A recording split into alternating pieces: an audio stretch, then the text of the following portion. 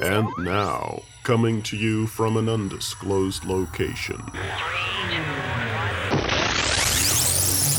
it's the Novus Ordo Watch Tradcast. You've gotta be kidding.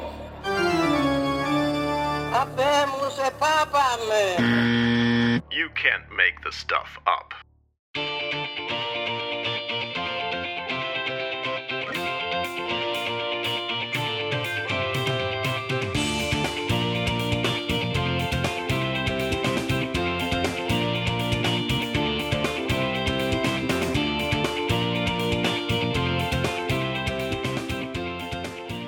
All I want for Christmas is for Francis to shut up for a while. I'm serious. I can't take it anymore. It's too much.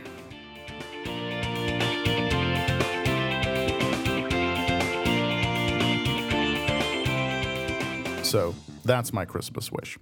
Look, I know I'm asking a lot. I know. But you can always hope, right?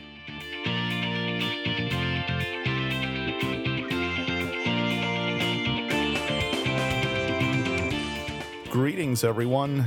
Welcome to Tradcast number 16. Glad you tuned in again. I know you had to wait for a long time to get a new episode, and you can thank Frank for that. Lots going on, lots to cover. We are jam-packed with interesting information in this show, so let's get right to it. Where to start? Oh my. Well, first let me say that this show is not dedicated to just one particular topic. We're going to be talking about all sorts of things today, so if you're not particularly interested in one thing, just stick around because we'll get to something else just a few moments later, all right? Oh yeah, and then I need to let you know that there will be an exciting announcement at the end of this show about how I intend to put an end to this recurring Tradcast dry spell that we've all been suffering through. And I think it's a solution that most of you will really like. So make sure you listen to the full show here today, all the way to the end, okay? Not that you wouldn't anyway, but just saying, all right? So anyway, let's get started here. Whoa. See, I'm already knocking things over. That's how excited I am. Well, first, let me say something about the general election that took place here in the United States on November 8th. Now, don't worry. I'm not going to get into politics here. I actually want to say something about Francis, because he was asked about whom American Catholics should vote for in that election, Donald Trump or Hillary Clinton. And this happened on his return flight from Azerbaijan on October 2nd, when he gave yet another one of those infamous press conferences. So what was his answer? Well, after making clear that he wouldn't comment on a specific electoral campaign, he said this, quote, "Study the proposals well, pray, and choose in conscience," unquote. Now, this is a typical garbage answer from Jorge Bergoglio here. Because think about it. Just what did he tell you that you didn't already know before? I mean, what sort of papal advice is this? Vote your conscience? Well, doesn't everybody do that? I mean, isn't the whole point why someone would want to ask the Pope what to do precisely because he wants to form his conscience? So what kind of a dumb answer is this? Vote your conscience. Well, gee, no kidding. You know, I was going to go into the voting booth and vote against my conscience. Huh? Well, I just wanted to bring this up because when I heard that, I knew it had to be addressed. It's a typical BS answer from a modernist because it answers nothing at all, really, and it ultimately just means do whatever you want. Under the cover of conscience, of course. But you know what? Conscience is not supreme, never has been. The church exists, among other things, to form our conscience. Because conscience is nothing more than the application of the moral law in a given circumstance. It's not God's infallible voice inside oneself. Here, let me give you the definition of conscience according to Catholic moral theology. Quote, conscience is an act of judgment on the part of the practical reason deciding by inference from general principles the moral goodness or malice of a particular act. Unquote. And that definition comes from Father McHugh and Father Callan's work, Moral Theology, number 575. And we'll have a link to that in our show notes, as we do for anything mentioned on this program. Our show notes at tradcast.org. Look for episode number 16.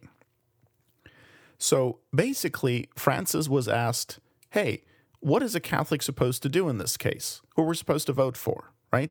And the Holy Father answered, do whatever you think is best. Well, that's brilliant. That's why someone would want to ask the Pope for advice, right? To be told to just do whatever he thinks is best. That's awesome. I'm telling you, for someone who has nothing to say, Francis sure talks a lot. Pope Francis talks like a pope, like the successor to St. Peter. Oh, look, Michael Voris, just go away. Now, I would certainly be remiss if I didn't say something about the ongoing kerfuffle over Francis's exhortation Amoris Laetitia. When this thing came out in April of this year, we put together a page in our blog called Amoris Laetitia Chaos Watch, because we figured it was going to be exactly that, chaos. And boy, were we right. Now, I'm going to assume that you've been following more or less the news on that, and if you need a refresher, just go to our website at novusordowatch.org. That's Novus with a U, Novus, ORDOWATCH.org.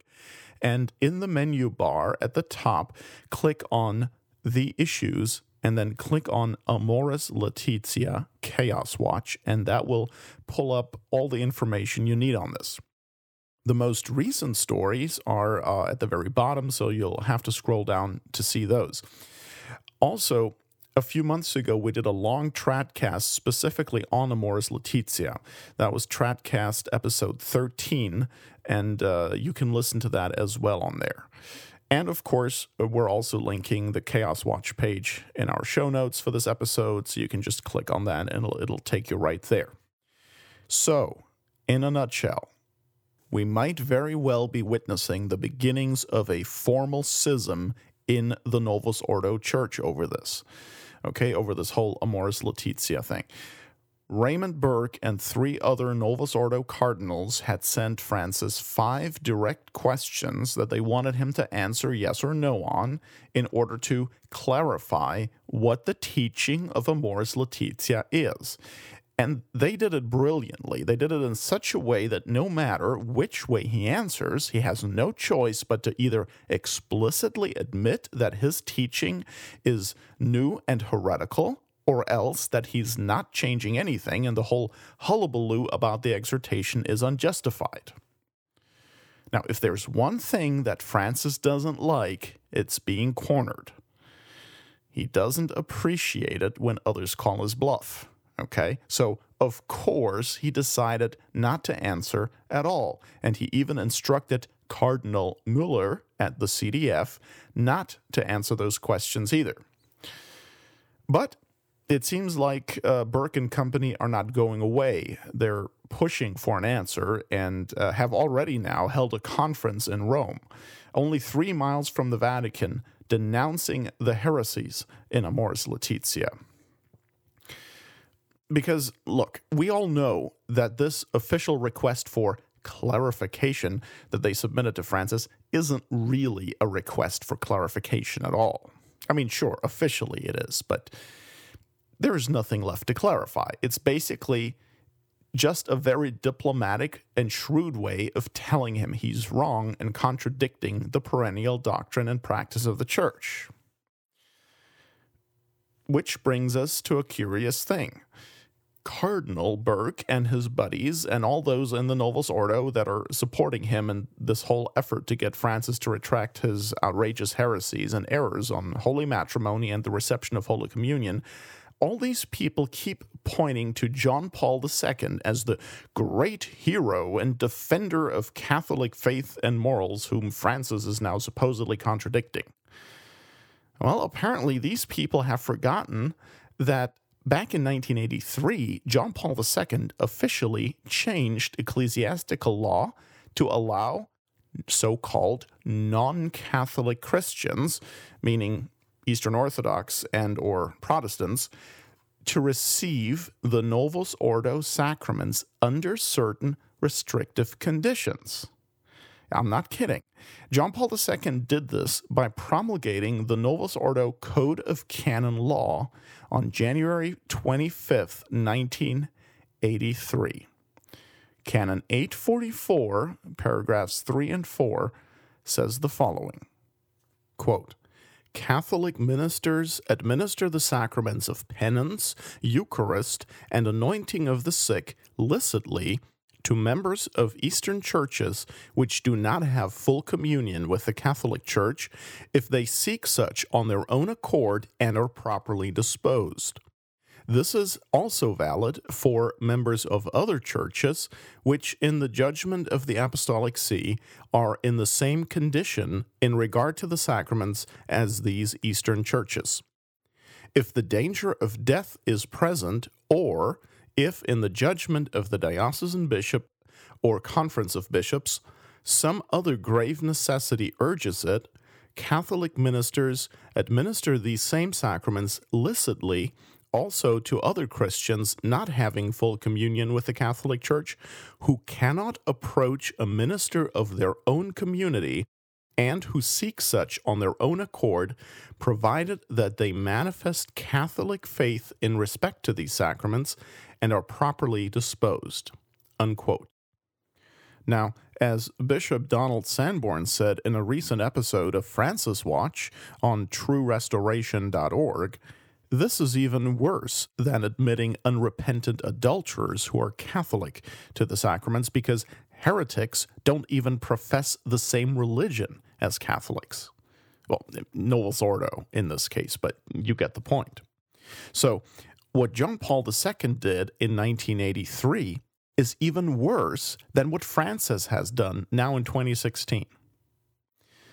Where were all those people?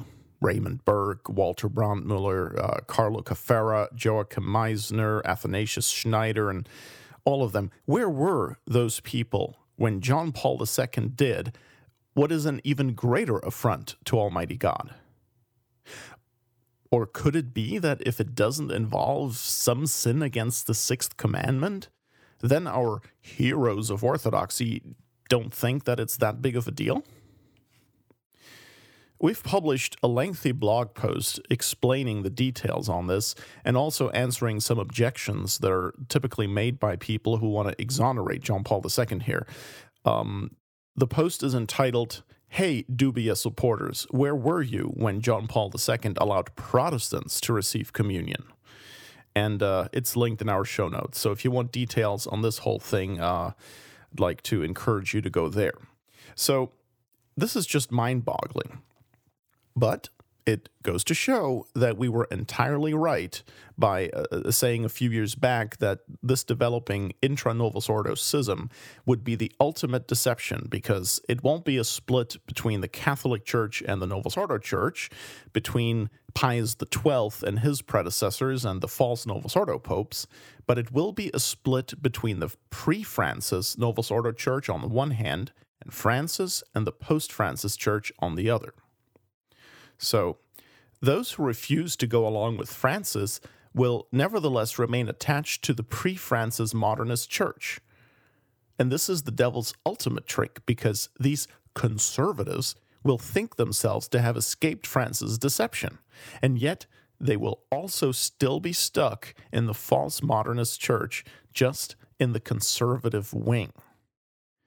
If you're interested in hearing more about all this, check the show notes for a link to our post, Amoris Laetitia and the Coming Schism, Retrospect and Prospect, which we published on May 2nd of this year, discussing the fallout from the exhortation.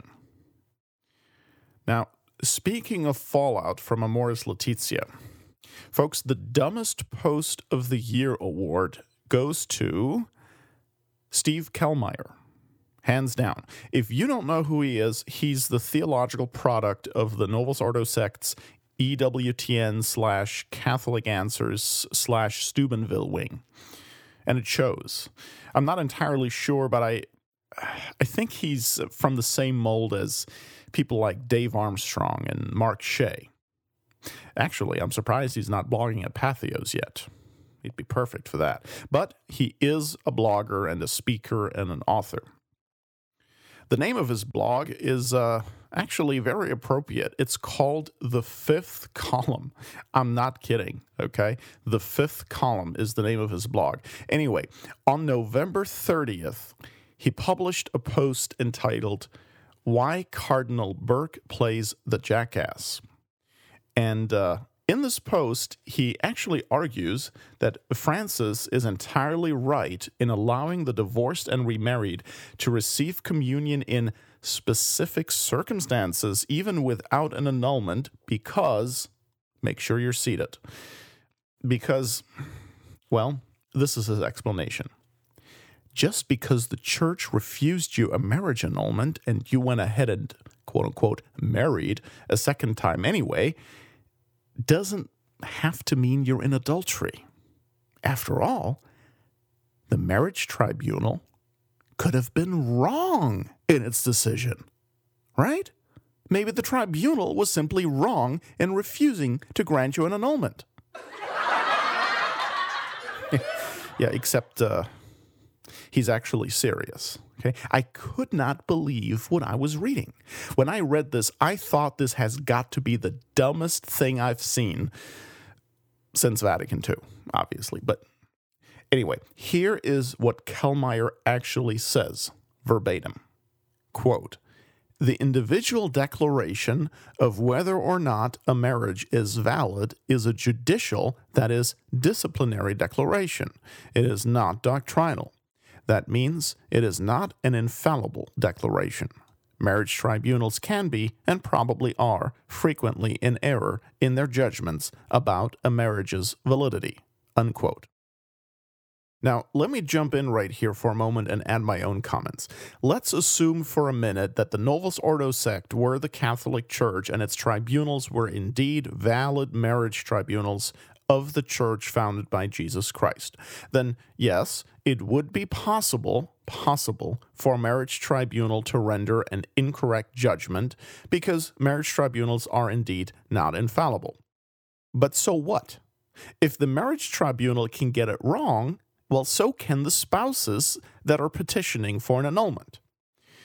And in the case of the spouses themselves, of course, there is what we call a conflict of interest. Okay? So if we want to consider who's more likely to get it wrong, the spouse who is directly affected by the decision, or the marriage tribunal that has no stake in the matter, gee, I wonder. Okay? Anyway, Kellmeyer continues, quote, anyone who is not in a state of mortal sin has a right to the Eucharist.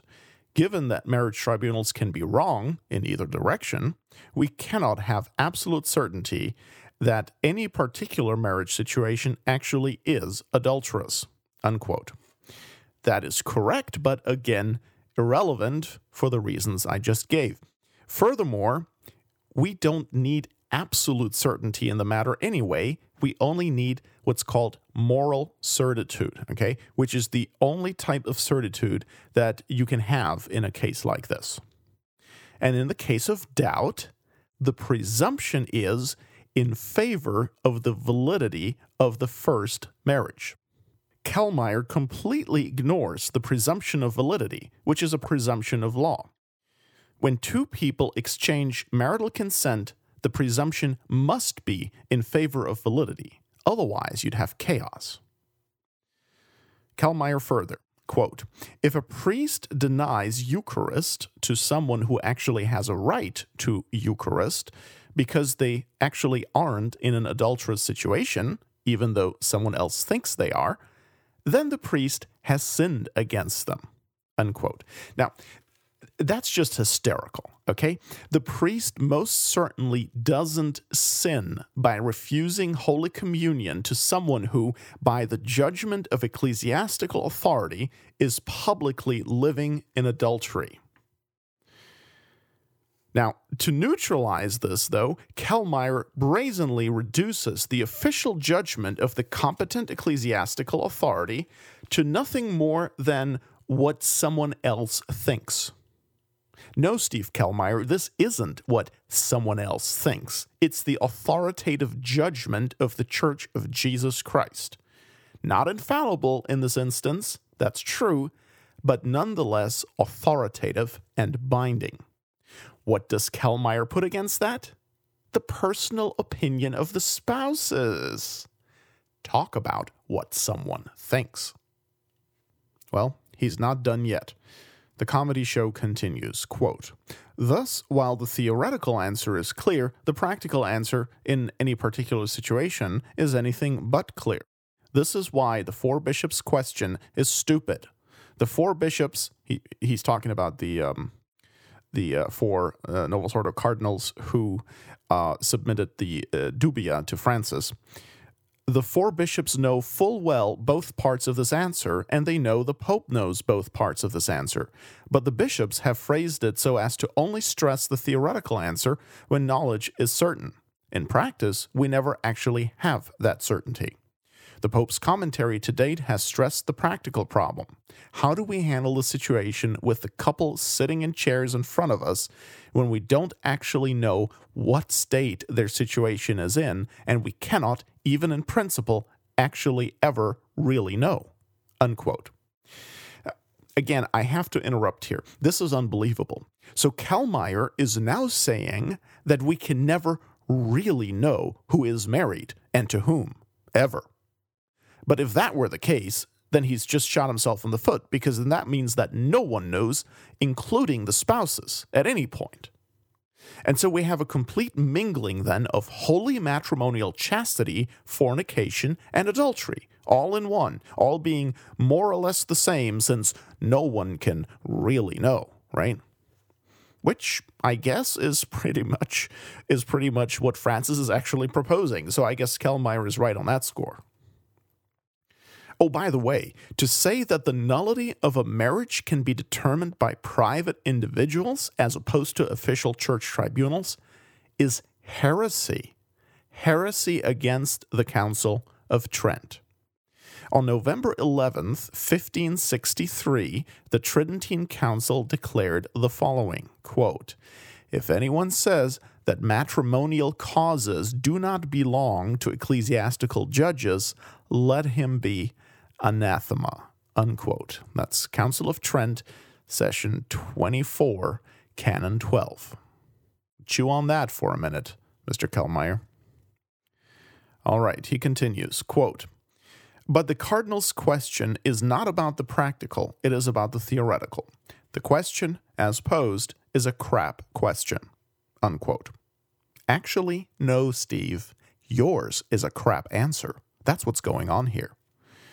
Anyway, we'll stop it here. You can read the entire post if you like. We've got it linked in the show notes, but this is pretty much the essence of his argument. And at this point, you're probably asking yourself, just who in the world is this guy?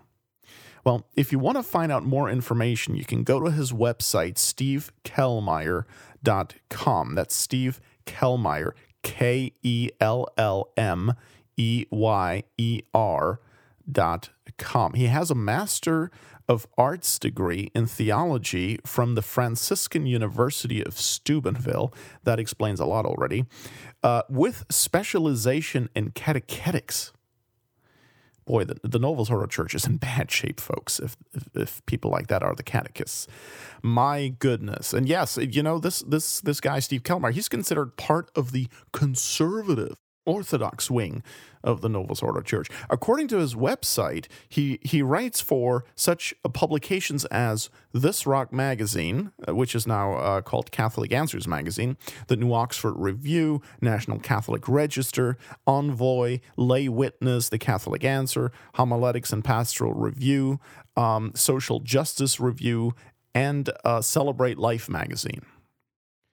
And he is also the author of a number of books, and one of them is entitled, get this, Sex and the Sacred City, Meditations on the Theology of the Body. And it's got the endorsement of Dr. Peter Kraft from Boston College. Man, oh man. That explains a lot. Peter Kraft. Don't know how much you know about him, but Peter Kraft believes that there will be sex in heaven. No, seriously, you can't make this stuff up. Yes, he has an article on it, and we'll link it in our show notes if you don't believe it. It's nauseating. And honestly, the article on that even has an indecent picture on its page, so don't click on it, but we'll put the link anyway, just because, I have to prove that I'm not lying to you, okay? So it's unbelievable. Unbelievable what the conservative, orthodox wing of the new church comes up with. It really is. So, well, we can thank John Paul II's phenomenology for that. Sex in heaven, you've got to be kidding. It's a theological freak show, the Novus Ordo Church. That's what it is. All right, let's move on from Mr. Kellmeyer. We do, unfortunately, still need to stay on the topic of Amoris Laetitia and the dubia a bit longer, but we're going to make it a bit more fun now, because now we'll listen to a few sound bites from a program produced by that bastion of traditional Catholicism known as The Remnant. The Remnant Underground is hosted by Michael Matt, who is the editor of The Remnant, and we're going to be going through episode 11. And what we'll do is we'll just play a soundbite, and then I'm going to comment on it, and then we'll go back and play some more, and I'll comment some more, and so on. So we'll start at the 15-second mark.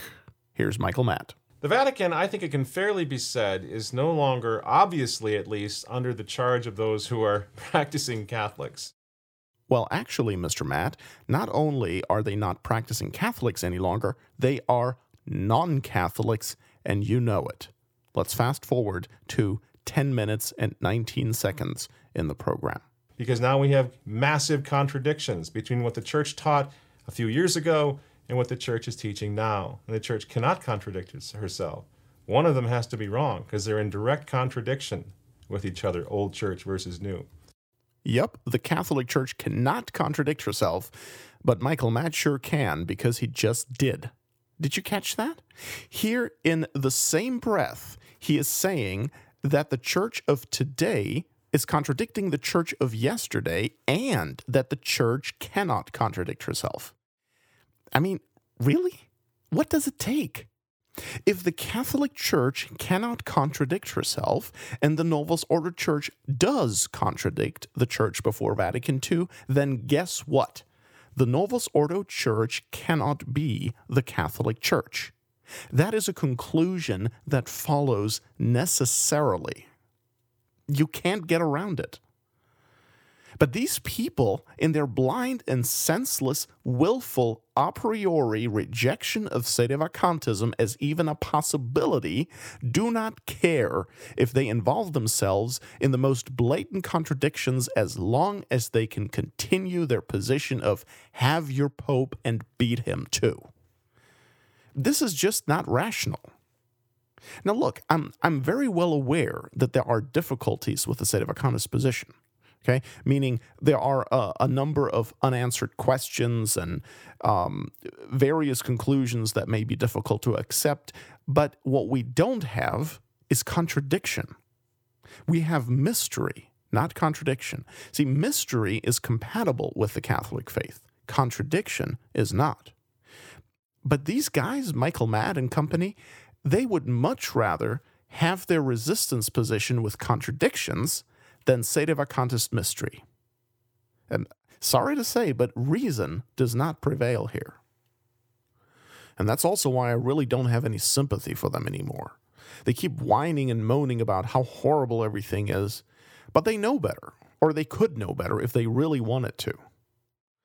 They're part of the problem because by continuing to recognize a public apostate as the Pope of the Catholic Church, while at the same time denouncing him for his public apostasy, they are themselves undermining the papacy and doing incredible damage to Catholic orthodoxy.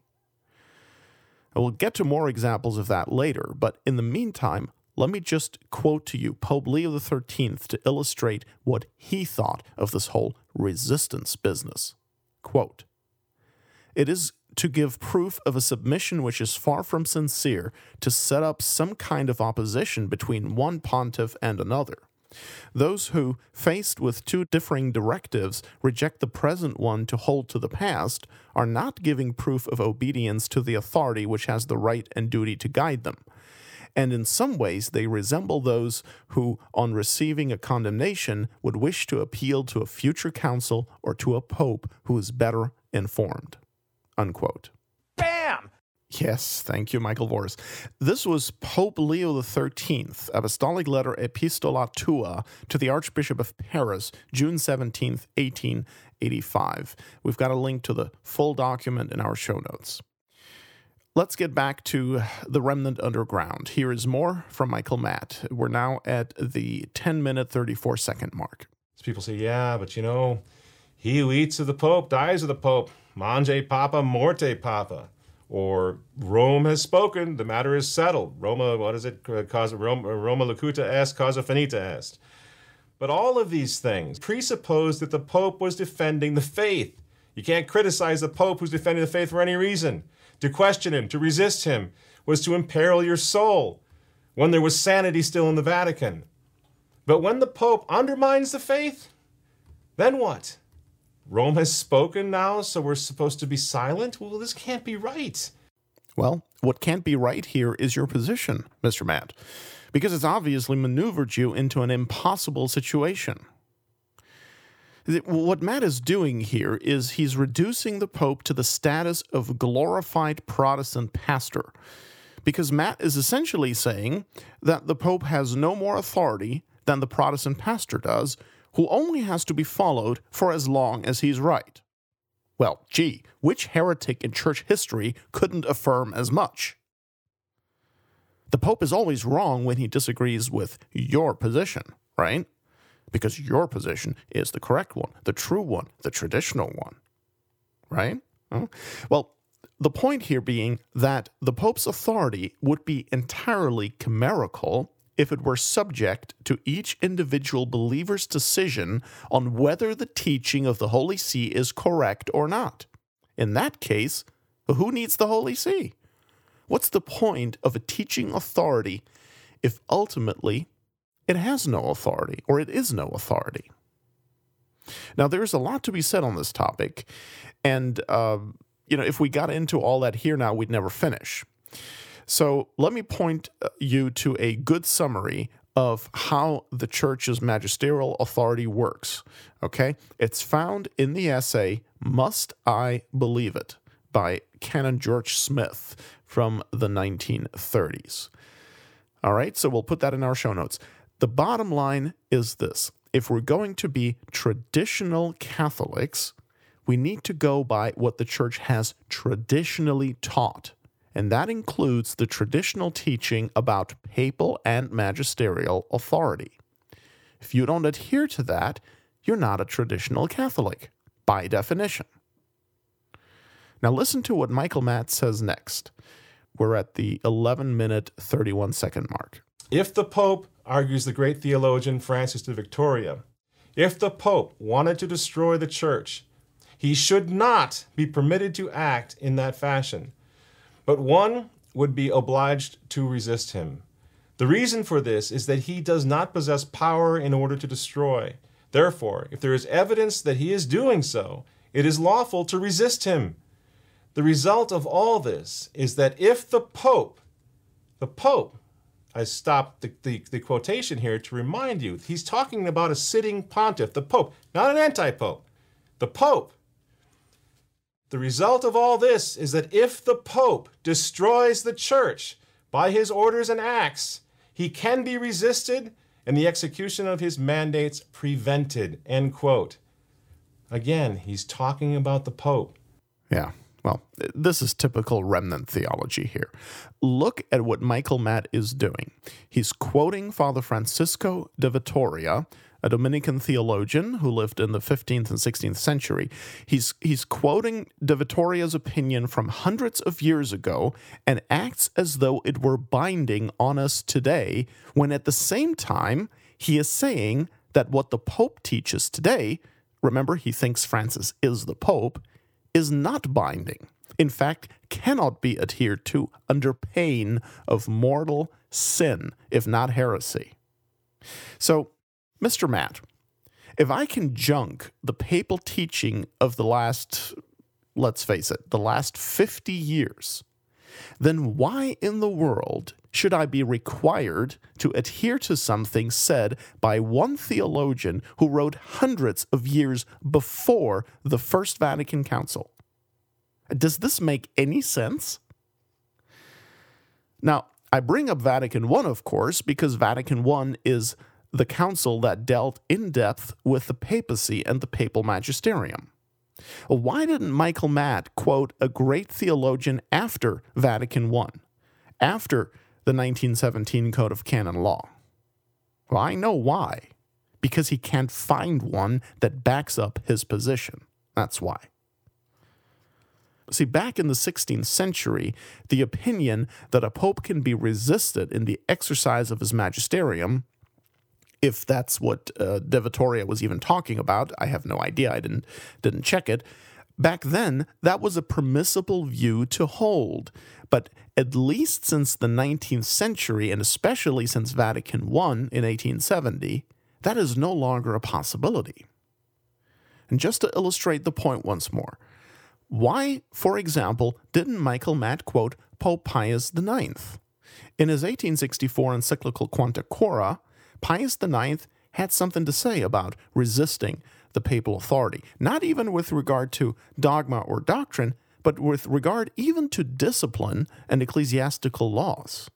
Quote, "Nor can we pass over in silence the audacity of those who, not enduring sound doctrine, contend that without sin and without any sacrifice of the Catholic profession, assent and obedience may be refused to those judgments and decrees of the Apostolic See, whose object is declared to concern the Church's general good and her rights and discipline, so only it does not touch the dogmata of faith and morals." Unquote. That's Quanta Cora number 5. Why didn't Michael Matt quote that? Why did he go to a 16th century theologian? Well, the answer is obvious, because he needed a source that agrees with his position. And since he couldn't find one in recent times, he had to go way back into the past, before the councils of Vatican I and Trent even.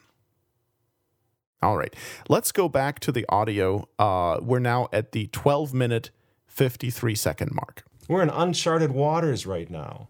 This very well could be the chastisement, because it could lead to all sorts of doubts. Well, if the church can change on fundamental issues of faith and morals, then infallibility doesn't really mean anything, so what other bill of goods have we been sold? Is the church real? Did Christ really found it? Is there a God, ultimately, is where this leads, if it's not checked. Which, again, is why we should be so grateful to the princes of the church who are standing up and trying to check it right now. This is unbelievable. See, this is the harebrained theology you end up with if you believe the Vatican II sect is the Catholic Church. Did you catch that?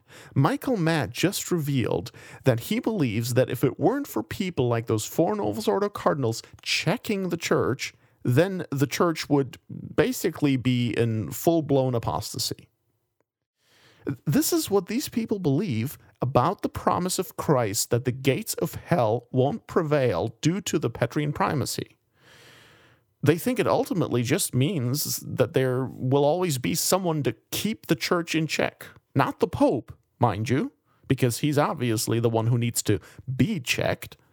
but others like Archbishop Lefebvre or a bunch of bishops or cardinals who will then resist until the Holy See is sufficiently orthodox again.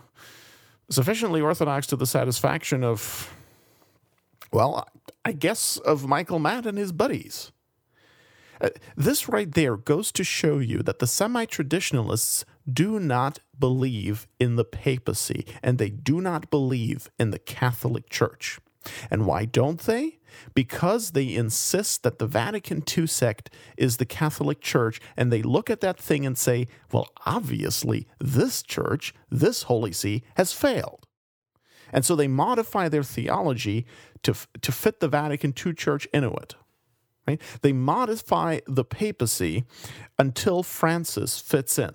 They modify Catholic ecclesiology until the Vatican II sect fits in. And so what they end up with is a false Catholicism that acknowledges a false and openly heretical hierarchy. And then they have the audacity to call themselves traditional Catholics. It's unbelievable. But then, to make it even worse, Michael Matt adds this. We cannot allow our faith, in the meantime, to be shaken by what's happening in the Vatican. But shaken? Dude, you have already abandoned the faith. You just proved it.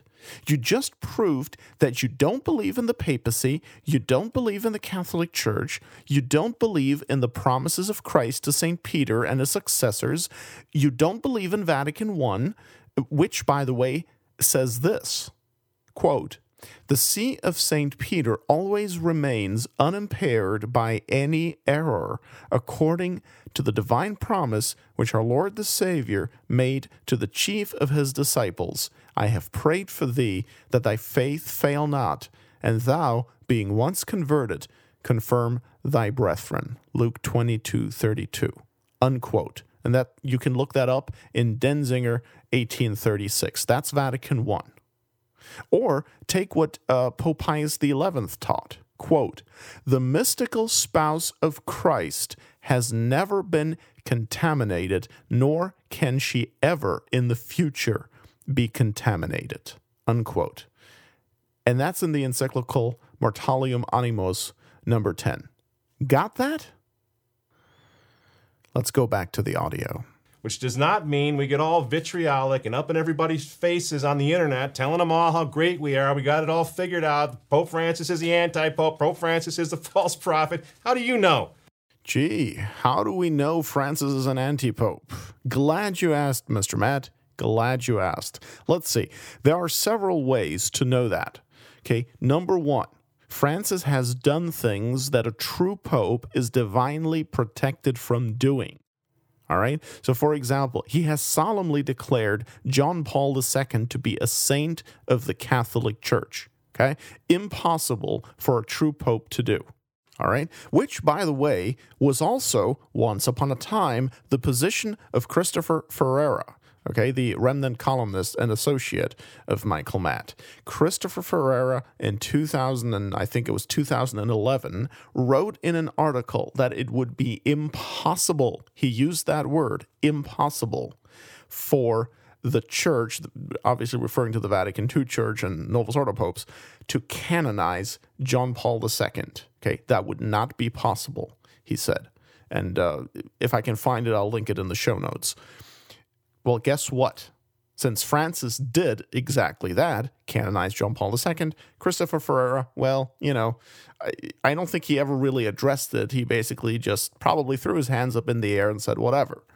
But anyway, so that's one way to know that Francis is not a true pope, because he's done things that a true pope is incapable by divine protection of doing.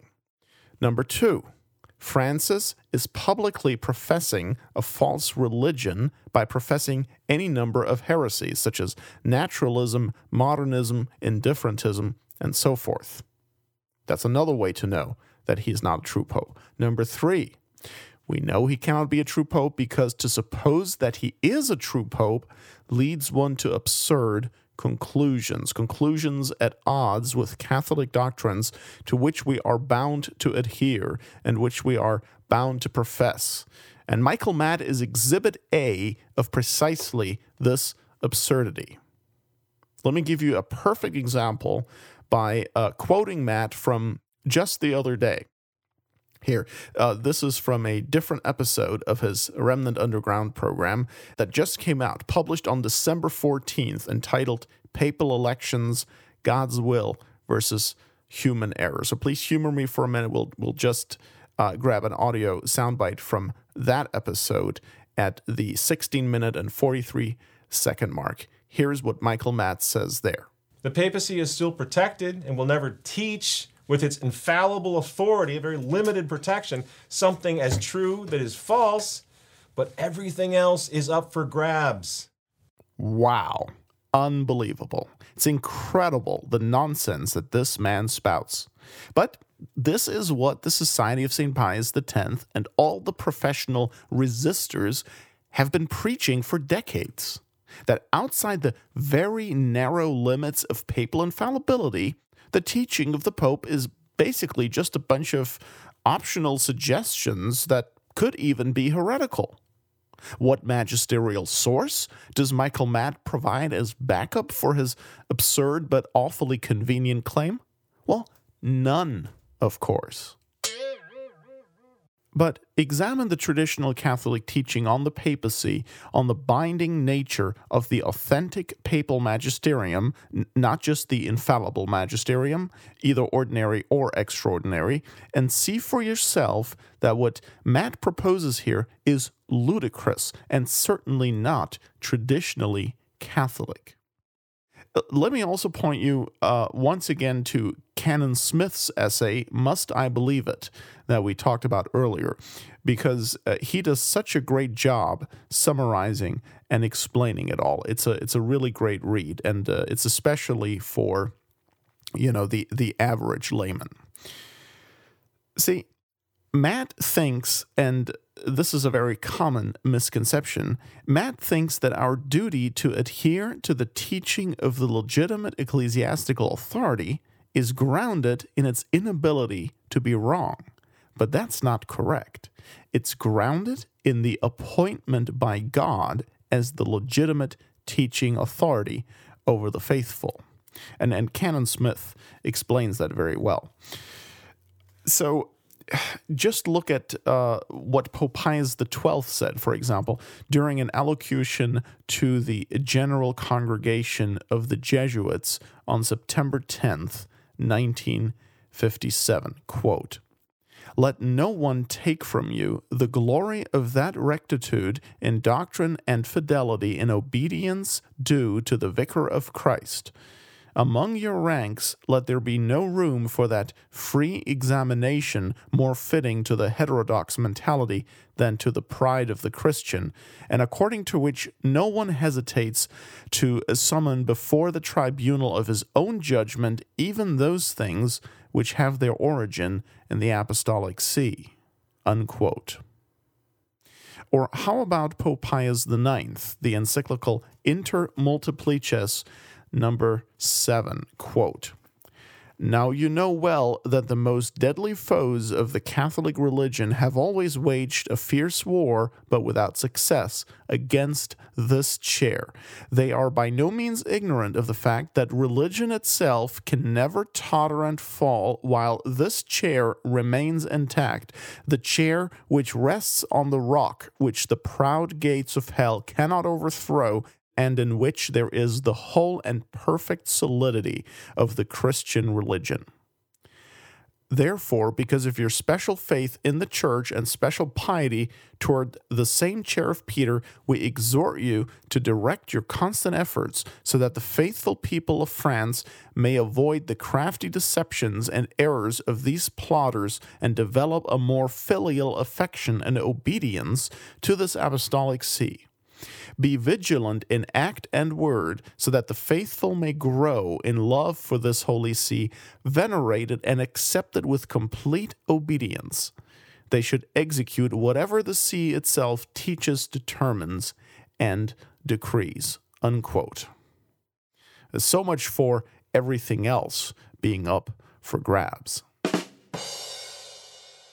Anyway, we're getting a bit sidetracked here. Let's get back to Michael Matt, back to the original Remnant Underground video we were examining, the one of December 2nd, entitled Cardinal Sins, Resisting Pope Francis. Matt also asked how we know that Francis is the false prophet. Well, I don't know whom he's addressing there, but I have no idea if Francis is the false prophet. I just always like to say that if he's not the false prophet, then the real false prophet should sue him for impersonation.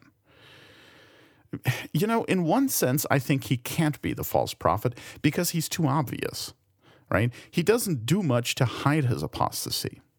But then again, you look at the Catholic world out there, so-called, and they love him, right? Nobody cares for the most part.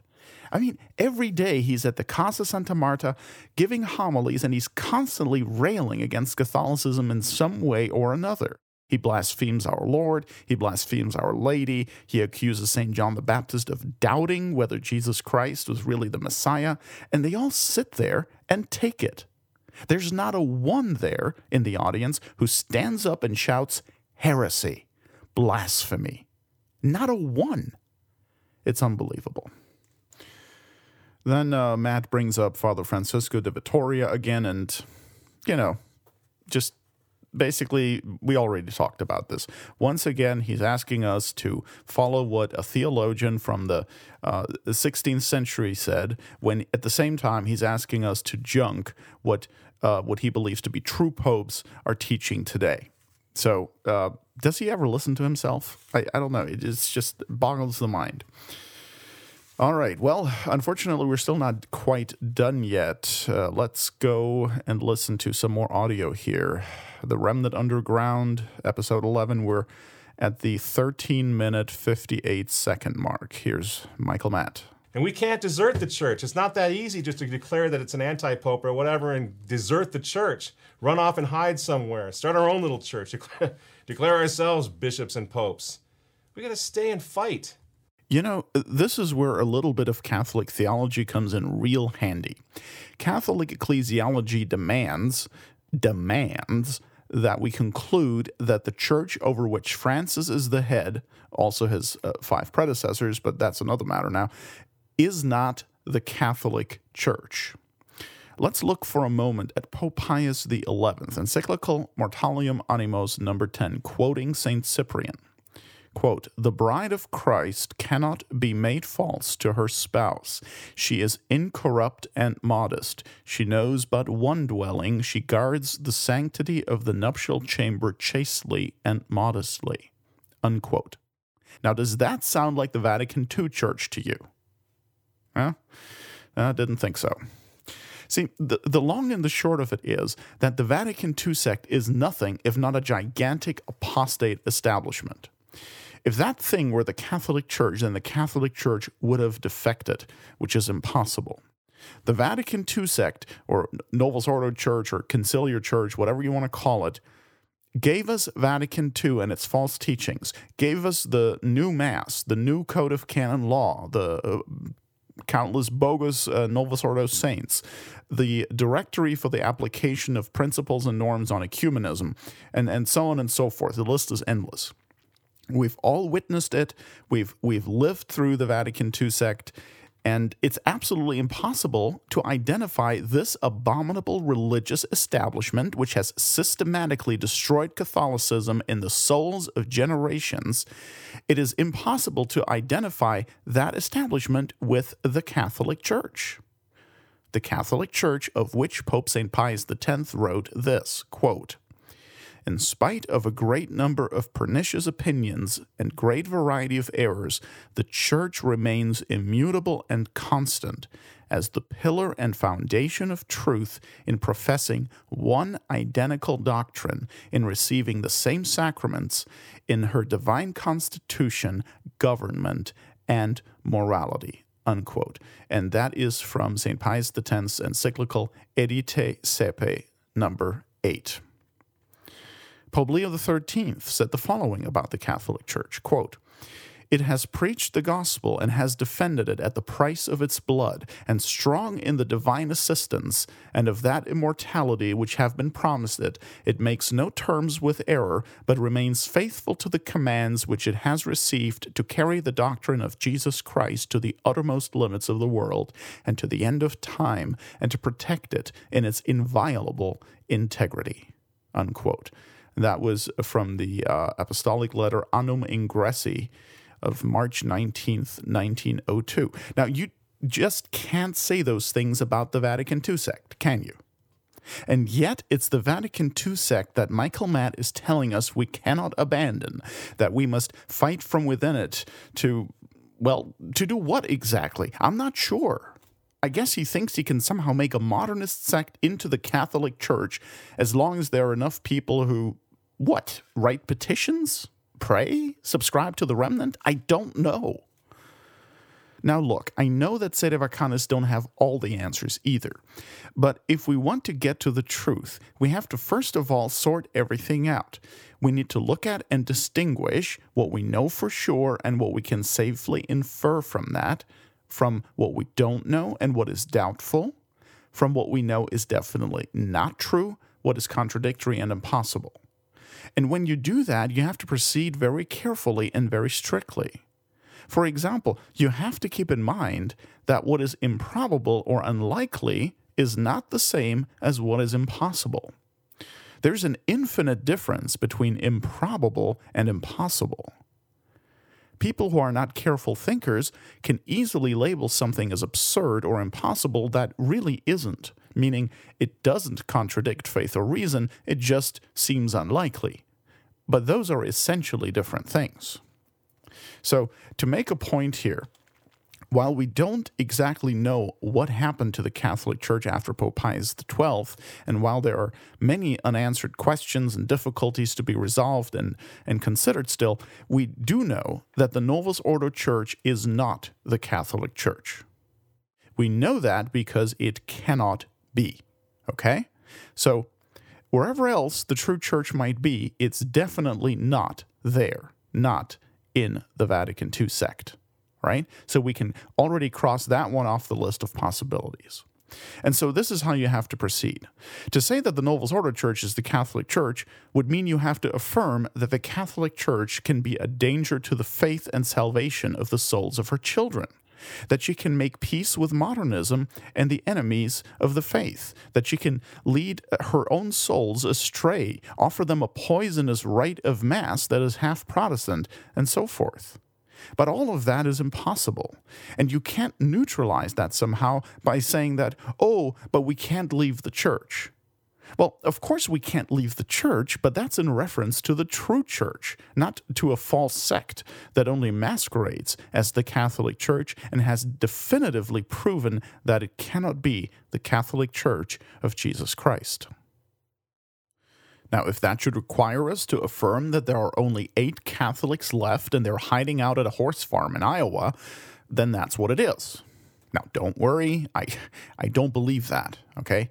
I'm not saying there are only 8 Catholics left and they're in Iowa, okay? I think they're in Oregon.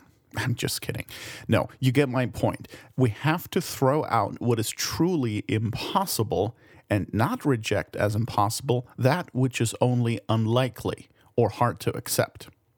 Here, don't just take my word for it. Consider what Father James O'Reilly wrote in the 19th century in his 1882 book, The Relations of the Church to Society, page 288. Quote, "We must not be too ready to pronounce on what God may permit. We know with absolute certainty that he will fulfill his promises, not allow anything to occur at variance with them, that he will sustain his church and enable her to triumph over all enemies and difficulties, that he will give to each of the faithful those graces which are needed for each one's service of him and attainment of salvation, as he did in all the sufferings and trials which the church has passed through from the beginning. We may also trust he will do a great deal more than what he has bound himself to by his promises. We may look forward with a cheering probability to exemption for the future from some of the troubles and misfortunes that have befallen us in the past, but we or our successors in future generations of Christians shall perhaps see stranger evils than have yet been experienced, even before the immediate approach of that great winding up of all things on earth that will precede the day of judgment. I am not setting up for a prophet, nor pretending to see unhappy wonders of which I have no knowledge whatever.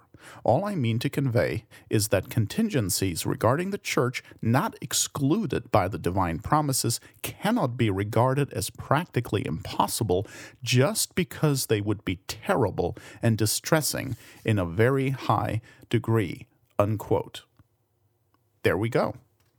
But unfortunately, Michael Matt and the entire Recognize and Resist crowd don't get this, or they simply don't believe it. Anyway, if you're trying to get a grip on all this and are starting to think that maybe sedevacanists do have a point after all and are not the spiritual and mental midgets the SSPX and John Salza and Robert Sisko want you to believe that we are, then I suggest you have a look at our helpful and informative article entitled "Now What?" We're linking it in the show notes and encourage you to check it out if you haven't already. It provides some practical guidelines on how to be a real Catholic today, and there are plenty of links there to other sources, so it's a really great resource. So, Michael Matt, we may not have all the answers, but at least we don't have contradictions. You know, you cannot just disbelieve certain points of traditional Catholic doctrine as though they were optional or false. Okay? You can't do that. So don't fool yourself here. This is not being humble. That's not humble at all. It's terribly prideful. And besides, once you dismiss one doctrine, you dismiss all of them, of course. And if you don't believe these things, Mr. Matt, if you don't believe traditional Catholic teaching about the papacy, about the church and the magisterium and so on, then get the heck out of your position as a supposedly traditional Catholic pundit. Folks, we're still not done yet here. You know, originally I didn't mean to go through this whole audio, but I just can't help it. It needs to be addressed. We're now at the 14-minute, 30-second mark. Archbishop Lefebvre and Castro Mayer and a lot of great men resisted this evil spirit in the church in Vatican II 25, 35 years ago, 40 years ago. They were already resisting it. And today, competent authority in Cardinal Burke and the other cardinals and bishops are resisting it again. So we as lay people can be sure that we're on solid ground. Now, this is just priceless. Matt enumerates a number of non-sedevacanists who have resisted the revolution of Vatican II and calls them great men, and on that account he claims we can know we're doing the right thing if we resist. Now, what guarantee do we have that these were really great men to begin with? Well, we have the assurance of, drumroll please, Michael Matt. Awesome. It's typical remnant theology, okay? You first have to know who's a great guy, and then follow that man in resisting. How do you know he's a great guy? Well, everyone who resists thinks so. Yeah, great. So that's how Michael Matt thinks. All right. Now let's look at how a Catholic thinks. A Catholic doesn't have to figure out first who's great and who isn't, or who's a saint and who isn't, because in the Catholic Church, God has given the faithful a sure guide to matters of faith and morals, an authoritative teacher to whom you can and must adhere in order to enjoy the certain knowledge that you are not going astray, because this teacher's authority is independent of his own greatness or lack thereof, and is grounded instead in the office which was established by Almighty God. Catholics call this teacher the Pope. This is the beauty of Catholicism. Pope Pius IX, in his 1853 encyclical Inter Multiplices, number 1, says the following, quote, "This chair," he's talking about the chair of St. Peter, "this chair is the center of Catholic truth and unity. That is, the head, mother, and teacher of all the churches to which all honor and obedience must be offered. Every church must agree with it because of its greater preeminence." Unquote. In 1896, Pope Leo XIII taught, quote, "Union with the Roman See of Peter is always the public criterion of a Catholic. You are not to be looked upon as holding the true Catholic faith if you do not teach that the faith of Rome is to be held." Unquote. And that's from the encyclical Satis Cognitum, number 13. Now, I could give you many more quotes like that, but I think the point is established. For the remnant and the other recognizant resistors, the way to be a faithful Catholic is to attach oneself to a person one judges to be a great guy, and then together with him resist the Pope and his magisterium.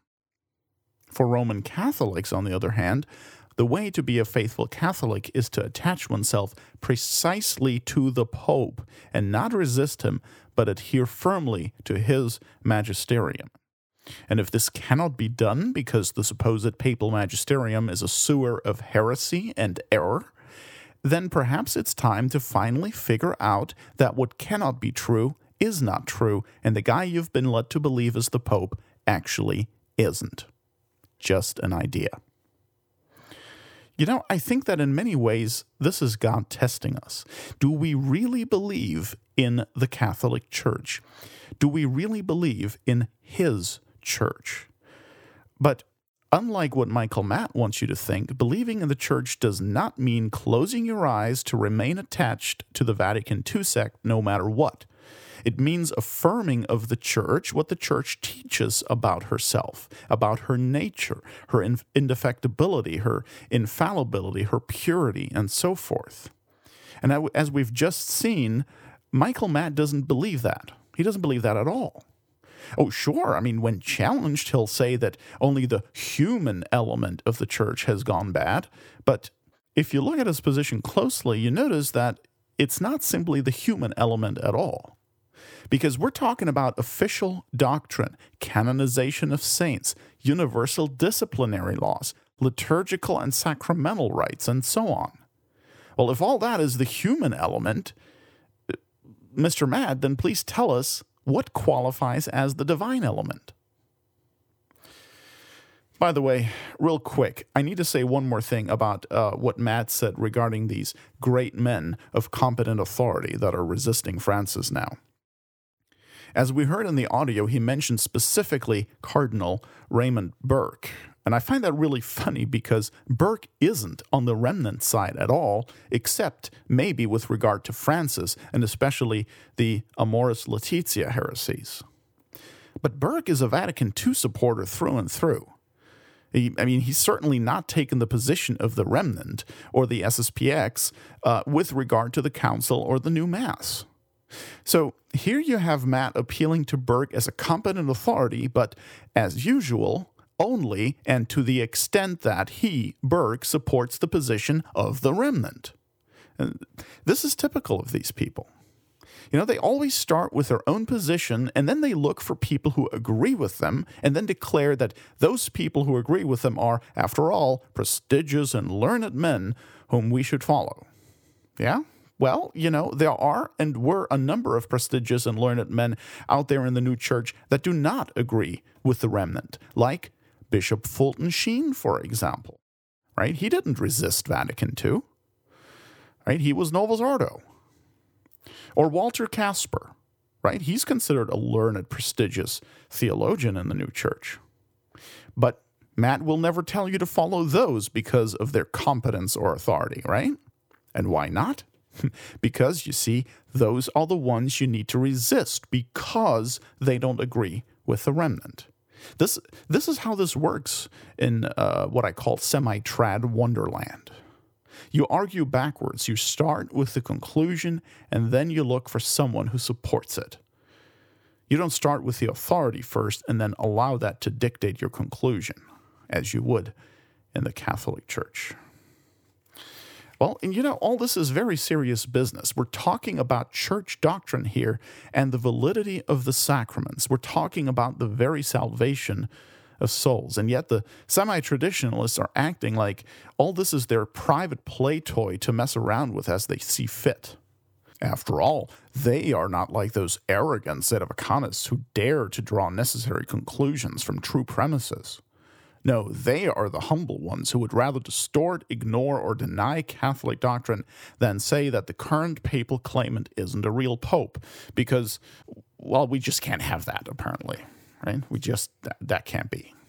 I mean, it's bizarre. I mean, that someone should claim to be pope who isn't is totally possible. That's not incompatible with any church doctrine or with reason. But when it comes to things that truly are impossible, like saying that papal magisterium is not authoritative, or saying that the church can give us false saints or invalid sacraments, that's totally cool with them. No problem. But as we've seen, they have to pay a hefty price for this unreasonable position of theirs. For their insistence that the Novus Ordo popes are true and valid popes, they must sacrifice the Catholic teaching on the Church, on the magisterium, and on the papacy. Michael Matt ends his 11th episode of The Remnant Underground with an appeal to St. Vincent of Lerins. He actually misuses St. Vincent much in the same way the so-called Old Catholics did back in the late 1860s against papal infallibility, claiming that the doctrine wasn't traditional, and so they were just going to stick to the ancient doctrine instead. For the whole St. Vincent argument, we'll just refer you to our article entitled Deflating Another Resistance Myth. Can we reject magisterial teaching if it wasn't believed always, everywhere, and by all? And we've got that linked in our show notes. So, enough of the Remnant Underground. We can probably all agree by now that underground is exactly where they need to stay. Folks, here you can see why it takes so long to put together a Tradcast. There is just so much to say, and we've really only scratched the surface compared to all the issues and news stories and things that we should and could have talked about. So, you know what? I'd say let's finally take a break here so we can all breathe a little bit. When we come back, we'll chat a little bit, okay? Have a little bit of fun, play a game, and I don't know, just let yourself be surprised. Don't go away. We'll be right back. It's not just a podcast. It's a Tradcast. Tradcast.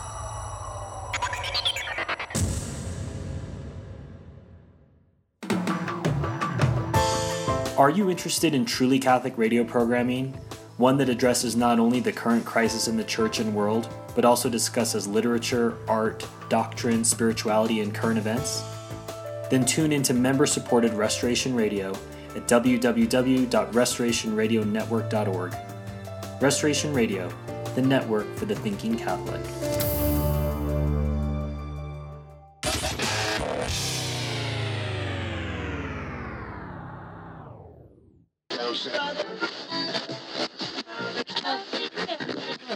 If you're looking for EWTN, this ain't it.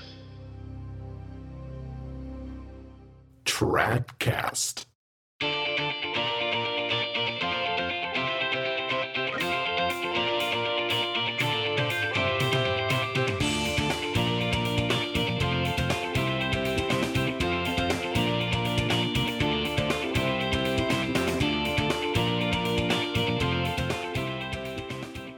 Here we are, back again, Tradcasting like there's no tomorrow, because the way this world is going, there just might not be. Tradcast is a production of Novus Ordo Watch at novusordowatch.org, where we're not more Catholic than the Pope, just more Catholic than the anti-Pope. And that's pretty easy to do.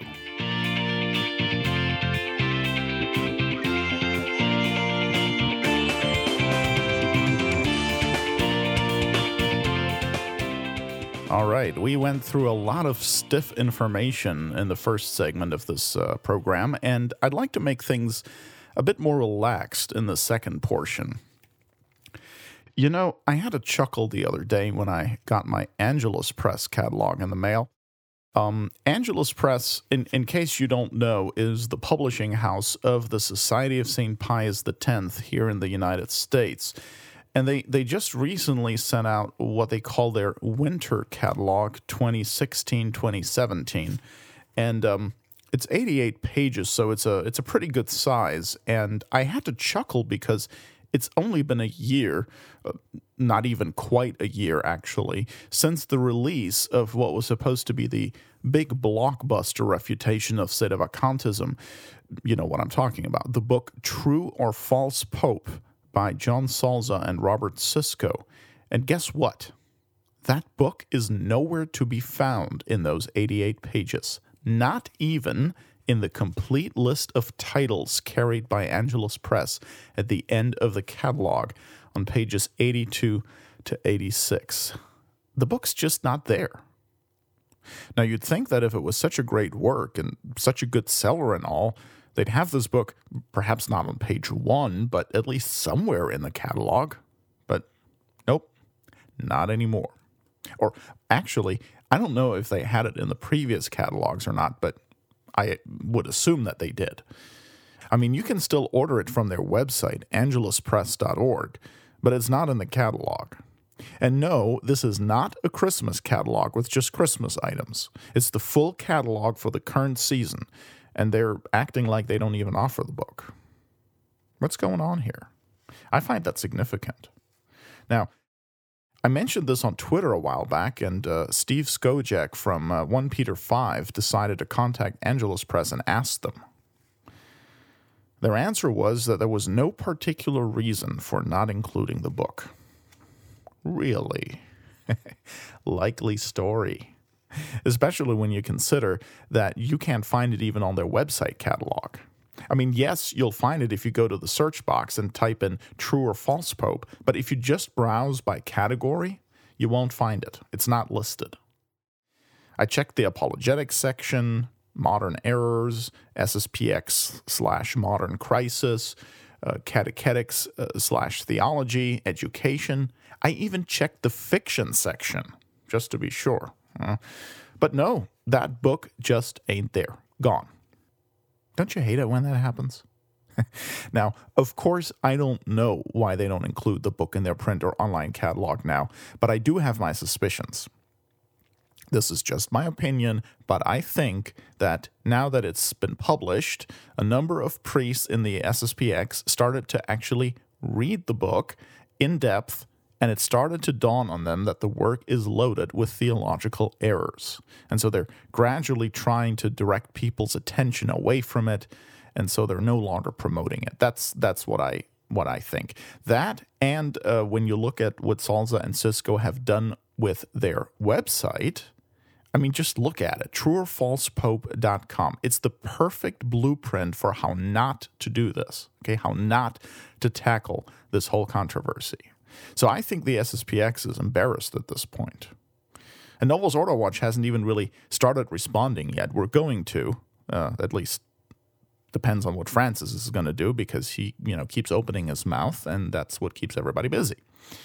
But anyway, this is just my opinion. So if anyone else out there knows why the SSPX has chosen not to include this book in their catalog, please let us know. You can email us at tradcast@novusordowatch.org.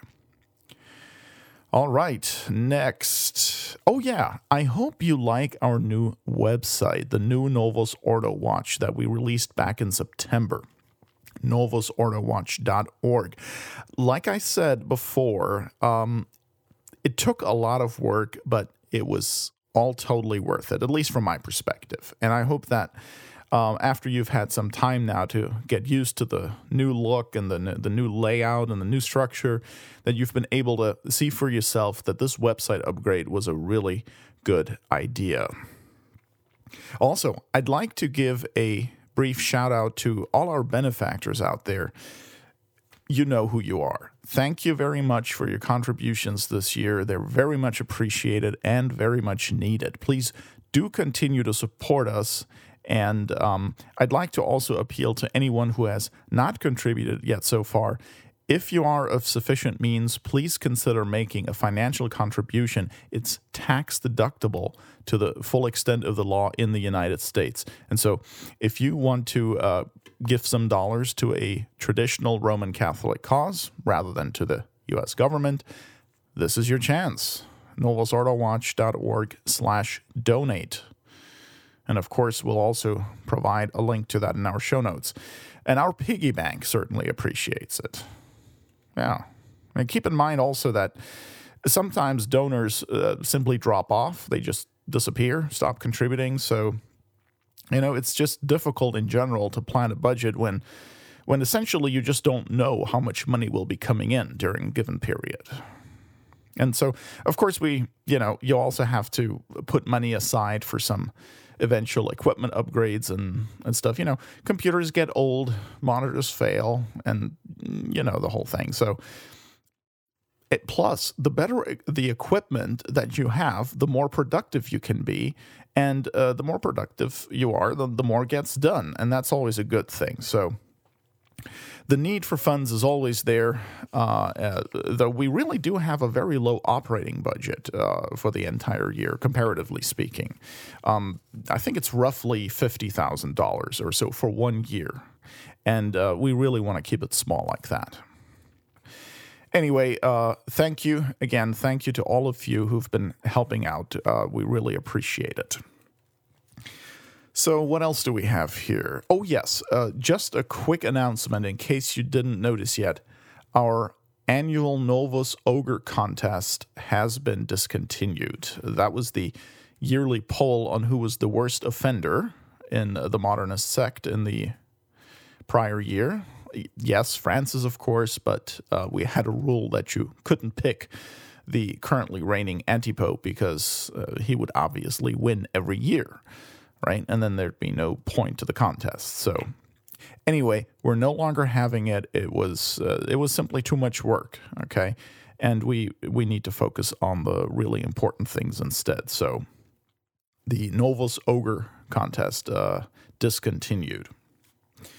Then let's maybe briefly touch on a few news items, which at this point aren't news anymore, but interesting to comment on anyway.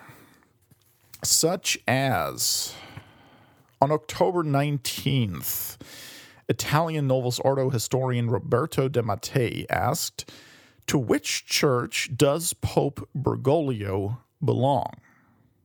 Now, I thought this was an amusing headline, an amusing title for an essay, and I would answer the question this way. Mr. De Mattei, Signore De Mattei, whatever church Bergoglio may belong to, it's the church you also belong to if he's your spiritual head. Okay? Hello? Then, this is priceless. Folks, we have a new professional Francis explainer. Yeah, move over, Jimmy Akin. Here comes Tom Hoops. In October, this man came out with a book entitled What Pope Francis Really Said. What the Pope really said. And to my amazement, the thing is only 153 pages long, when I would have thought that Jimmy Akin's foreword alone would be that many pages. But no, it's a pretty short book, and of course it only covers, very little, relatively little, right? I mean, compared to what Francis has said in these 3.5 years so far. And I have a copy of the book here, and I haven't read it, but I'm also not inclined to, because the book starts with this sentence, quote, Pope Francis is a mystery, unquote. That's the first sentence in the introduction. Now, when I read that, I already had enough, because there's no mystery here. The Pope is such a mystery. They said this about Paul VI. They said it about John Paul II. And I don't know, they probably also said it about Benedict XVI. Just quit the nonsense already. All this mystery stuff is only meant to excuse the fact that what we see here is manifest non-Catholics trying to undermine Catholicism. Their behavior is consistent with that. The devil always comes as an angel of light, St. Paul says in 2 Corinthians 11:14, precisely in order to deceive. The deceiver always makes it look like he's a good guy, or perhaps confused but of good will rather than wicked and of bad intent. In his encyclical against modernism, Pope St. Pius X stated this, quote, "It is one of the cleverest devices of the modernists to present their doctrines without order and systematic arrangement, in a scattered and disjointed manner, so as to make it appear as if their minds were in doubt or hesitation, whereas in reality they are quite fixed and steadfast." Unquote. And that's the encyclical Pascendi, number 4. In 1794, Pope Pius VI released the bull Auctorem Fidei, in which he denounced the proto-modernist innovators of the Italian Synod of Pistoia. He noted that, quote, "seemingly shocking affirmations in one place are further developed along orthodox lines in other places, and even in yet other places corrected, as if allowing for the possibility of either affirming or denying the statement, or of leaving it up to the personal inclinations of the individual." Unquote. And he went on to say that this tactic, this method, quote, "has always been the fraudulent and daring method used by innovators to establish error. It allows for both the possibility of promoting error and of excusing it." Unquote. Now, does that not sound familiar? So, I wanted to bring this up as a little papal reality check, okay? See, these popes didn't sit back and say, "Oh my, these modernists are just an enigma. They're such a mystery." No, back then, people had a BS detector, okay? And so the popes denounced the heretics for their false doctrines and their deceptions. People nowadays have a very unreasonable fear of ever judging anything. Now, of course, we're not allowed to make rash judgments. That's true. Making rash judgments is wrong. But for heaven's sake, we don't have to be unreasonable. I mean, look at what Francis has said and done in the last 3.5 years. Are those the words and actions of a Catholic? Even if we allow a certain latitude as far as sometimes misspeaking or making a mistake, does Francis act like a faithful Orthodox Catholic who sometimes makes an innocent mistake? Does he, for example, rush to apologize and clarify for having misspoken or made a mistake, and then take concrete steps to ensure that it won't happen again?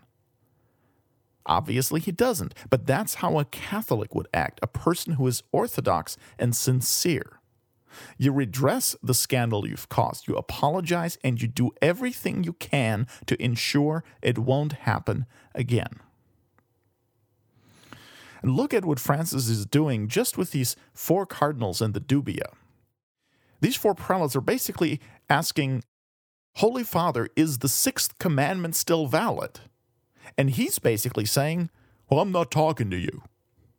Yeah, Mr. Dialogue and Encounter, Mr. Reach Out to the Peripheries, the ever-talkative builder of bridges, does not want to talk all of a sudden. He puts up a wall instead. It's amazing how that works. So, for heaven's sake, people, open your eyes. You know, failure to judge when you must judge is also a sin, I might add. In the gospel, Christ calls us to be wise as serpents, not idiots with our head in the sand. And Scripture speaks of those in whose hands are iniquities, and yet their right hand is filled with gifts. Sound familiar? That's Psalm 25:10. The priest prays this at every Mass. It's the psalm prayed during the lavabo, the washing of the hands. In whose hands are iniquities, their right hand is filled with gifts. Anyway, like I said, I haven't read Tom Hoopes' book, What Pope Francis Really Said, but I suspect it's basically just putting as much Orthodox spin as possible on Francis's words and actions as a way to practice some damage control. But I can guarantee you that at this stage in the game, this isn't going to work. As a book of 153 pages published in late 2016, this is simply too little, too late. If Hoops had published this 3 years ago, people would have probably fallen for it. But now, there's just no salvaging Francis. At this point, with all that has transpired, all the constant speeches, addresses, homilies, press conferences, interviews, to stand there with a straight face and tell people that they've all just misunderstood the poor Pope, this isn't going to fly. Okay? So I don't expect that this book will be a hot seller.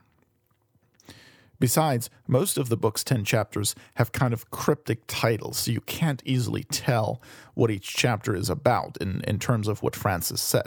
And there is no index, so it's not like you can just quickly look up a particular thing that Francis said. You have to actually hope that the author covered it and then find it in the text somewhere. If anything, I think Hoops has made a fool out of himself here. Now, if you want some more information about this book and more of our commentary on this whole idea of explaining to people what Francis really said, check out our blog post from October entitled Pathetic Damage Control Effort. New book aims to clarify what Francis really said, which we have linked in our show notes for this episode 16, so you can find it there. All right, now let's go to Lund for a minute. Remember Lund, Sweden? Francis went there on October 31st for a joint ceremony with the pro-abortion Lutherans there, commemorating the 500th anniversary of Martin Luther's so-called Protestant Reformation. You know, I always love it when Novus Ordos and semi-trads accuse us Sedevacanus of being just like Protestants. You know, for saying that the guy who celebrates the Protestant Reformation can't be the Pope of the Catholic Church. So, yeah, that's always a hoot. So, Lund. Well, see, now I forgot what I wanted to talk about. Thanks a lot. But not a bad thing, actually, since there's lots more to talk about, like Mr. Hunwick, for example. Well, in the Novus Ordo, he's Father Hunwick, but we're not in the Bogus Ordo here, okay? So he's Mr. Hunwick. On November 4th, John Hunwick, who is a convert from Anglicanism, by the way, published a short blog post entitled Sedevacantism Yet Again. And in this post, he once again demonstrated very beautifully why no one should pay any attention to him, because he doesn't have a clue. All right? He used one of the oldest strawmen in the book and then smugly proceeded to solemnly refute it with all the might of his keyboard. Here's what he wrote, quote, "My often expressed view is that the ultra-hyper-uber-papalism of some who surround Papa Bergoglio and Sedevacantism are two sides of the same dangerously erroneous coin, or, if you prefer, a pair of inseparably joined Siamese twins. They both massively exaggerate the personal inerrancy of the man who is the Roman pontiff. Accepting an absurdly inflated notion of personal papal inerrancy, Bergoglian ultras, correctly believing him to be pope, conclude that therefore his every word and even hint must be the ipsissimum verbum spiritus. Sedevacantists, deeming him to be guilty of repeated blunders, conclude that he obviously cannot really be pope. Both views are equally absurd, and both involve the same erroneous premise, personal papal inerrancy. I have called it an error.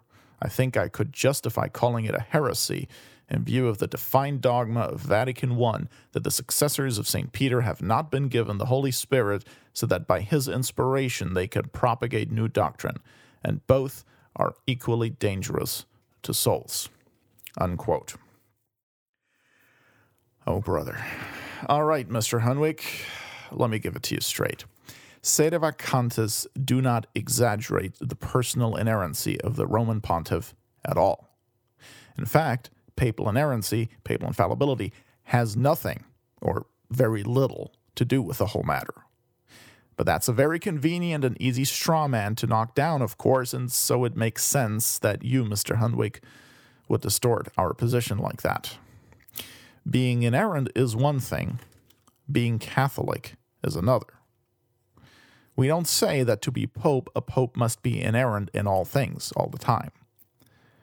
But we do insist that to be pope, a pope must always be a Catholic. What a concept, right?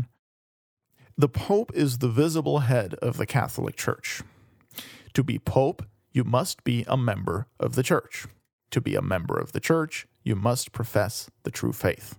Therefore, to be pope, you must profess the true faith. If you do not profess the true faith, you cannot be pope. That is the syllogism. And notice that inerrancy didn't come up at all. You don't have to be personally inerrant to be a Catholic. You don't have to be personally inerrant in order not to be a heretic. If that were the case, then no one could be a Catholic, since no one is personally inerrant. So this whole inerrancy business is a straw man, a red herring that Hunwick threw out there to make everyone think Sedevacanists don't have a leg to stand on. And as far as the authority of the Pope goes, again, not the infallibility, but the authority of the Pope.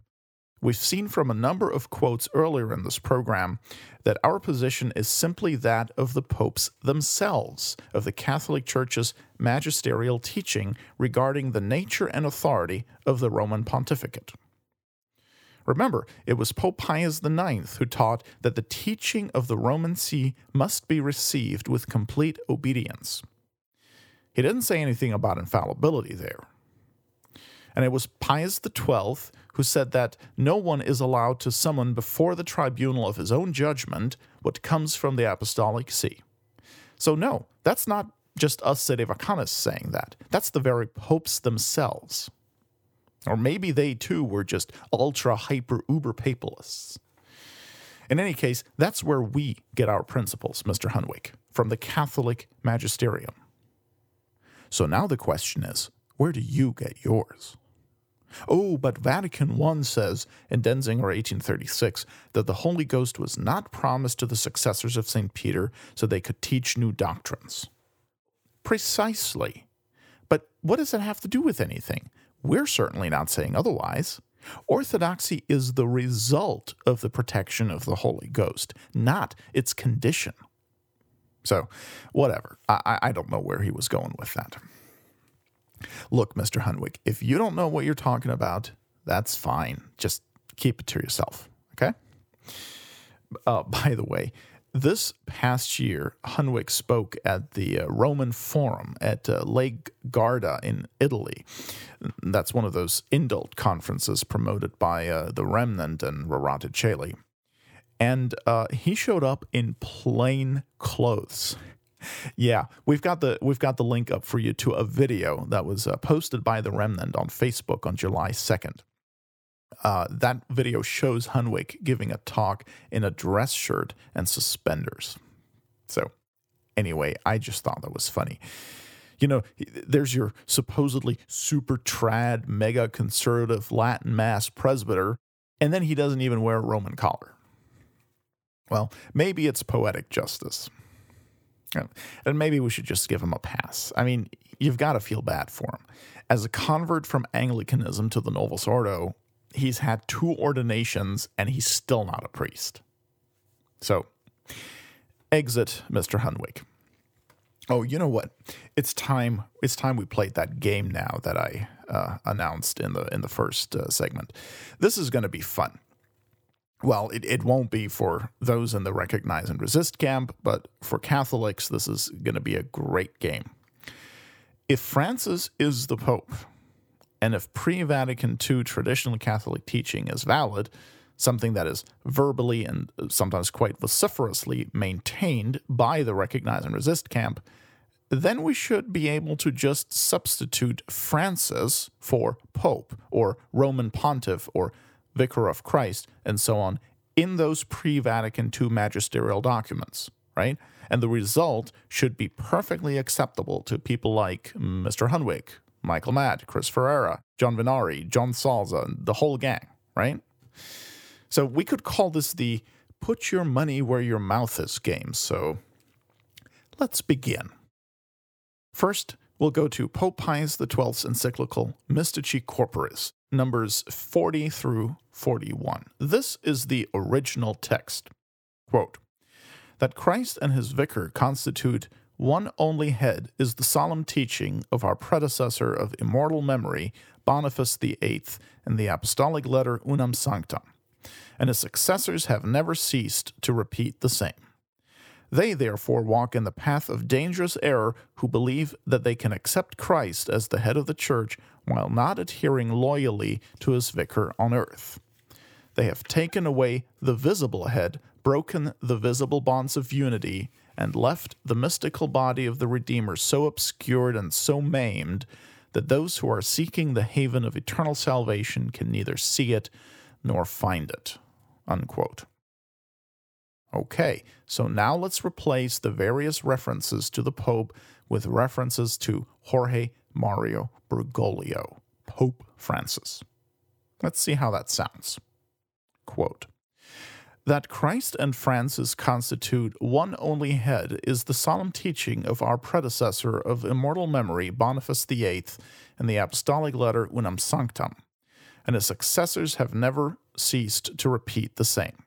They, therefore, walk in the path of dangerous error who believe that they can accept Christ as the head of the church while not adhering loyally to Francis on earth.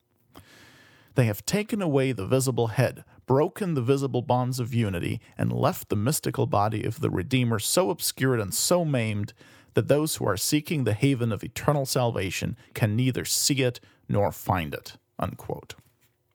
So, what do you think? You think John Veneri would put his name to that statement? Didn't think so.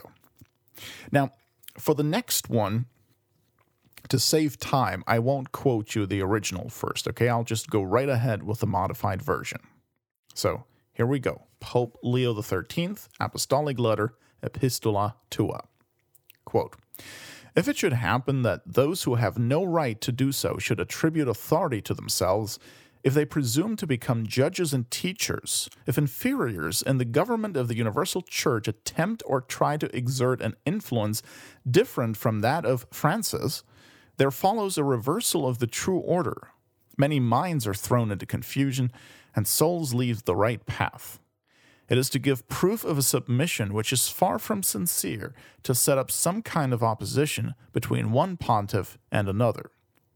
Those who, faced with two differing directives, reject Francis to hold to the past are not giving proof of obedience to the authority which has the right and duty to guide them, and in some ways they resemble those who, on receiving a condemnation, would wish to appeal to a future council or to a pope who is better informed.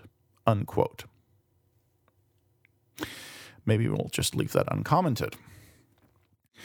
Then I've got one just for Michael Matt and John Veneri, who are both journalists.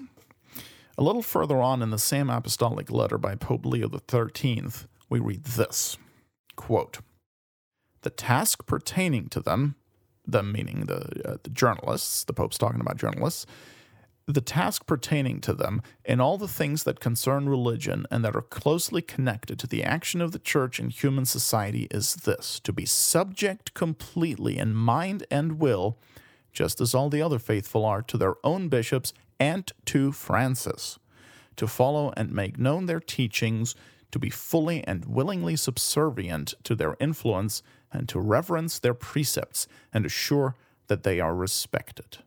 Unquote. I told you this was fun.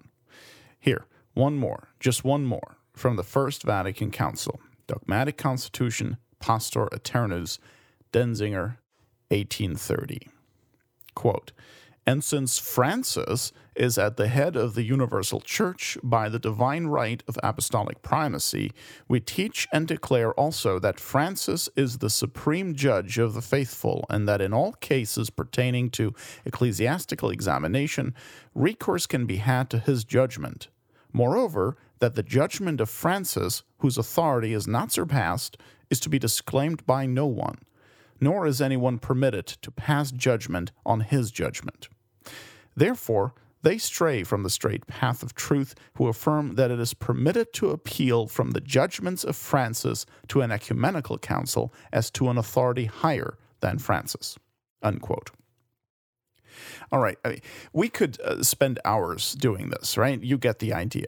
Folks who believe Francis is Pope must affirm these things I just said, because that is the Catholic teaching on the papacy. So no, you cannot take this middle position where you have your Pope and beat him too. To deny Catholic dogma on the papacy is heresy. To affirm it but refuse submission in practice is the sin of schism. Well, Catholic theology has consequences. All this turmoil we're seeing now in the Novus Ordo Church with Francis and Amoris Laetitia and stuff, this is all simply the necessary practical consequence of the harebrained idea that a public heretic can be pope. What we're seeing is the false recognize and resist position blowing up in everybody's face. It's finally being put to a real test in practice, and it's failing miserably. The square peg of Francis will not fit into the round hole of the papacy. And so the recognize and resistors start using a hammer and a chisel on both until they somehow fit. The problem is they've modified the hole and or the peg, or both. They either deny some fact about Francis, something he said or did, or they deny some aspect of the papacy. Well, a Catholic is allowed to do neither, okay? It's time to junk the square peg and insist on a round one. Let me illustrate in another way what I mean here. Back on November 1st, The Remnant published another one of their videos, this time an episode of The Remnant Forum, entitled The Lutheran Pope, Ecumeniacs in Sweden. Now, The Remnant Forum is basically just Michael Matt Skyping with Chris Ferreira, the retired lawyer from Virginia who is also a Remnant columnist and one of the chief rhetoricians of the Neo-Trad resistance camp. This particular episode focused on Francis' trip to Sweden to celebrate the Reformation anniversary, and so the heresy was just staring everyone in the face. And so Michael Matt asked Chris Ferreira whether Francis was an anti-pope in the making. Ferreira's response to that was very revealing.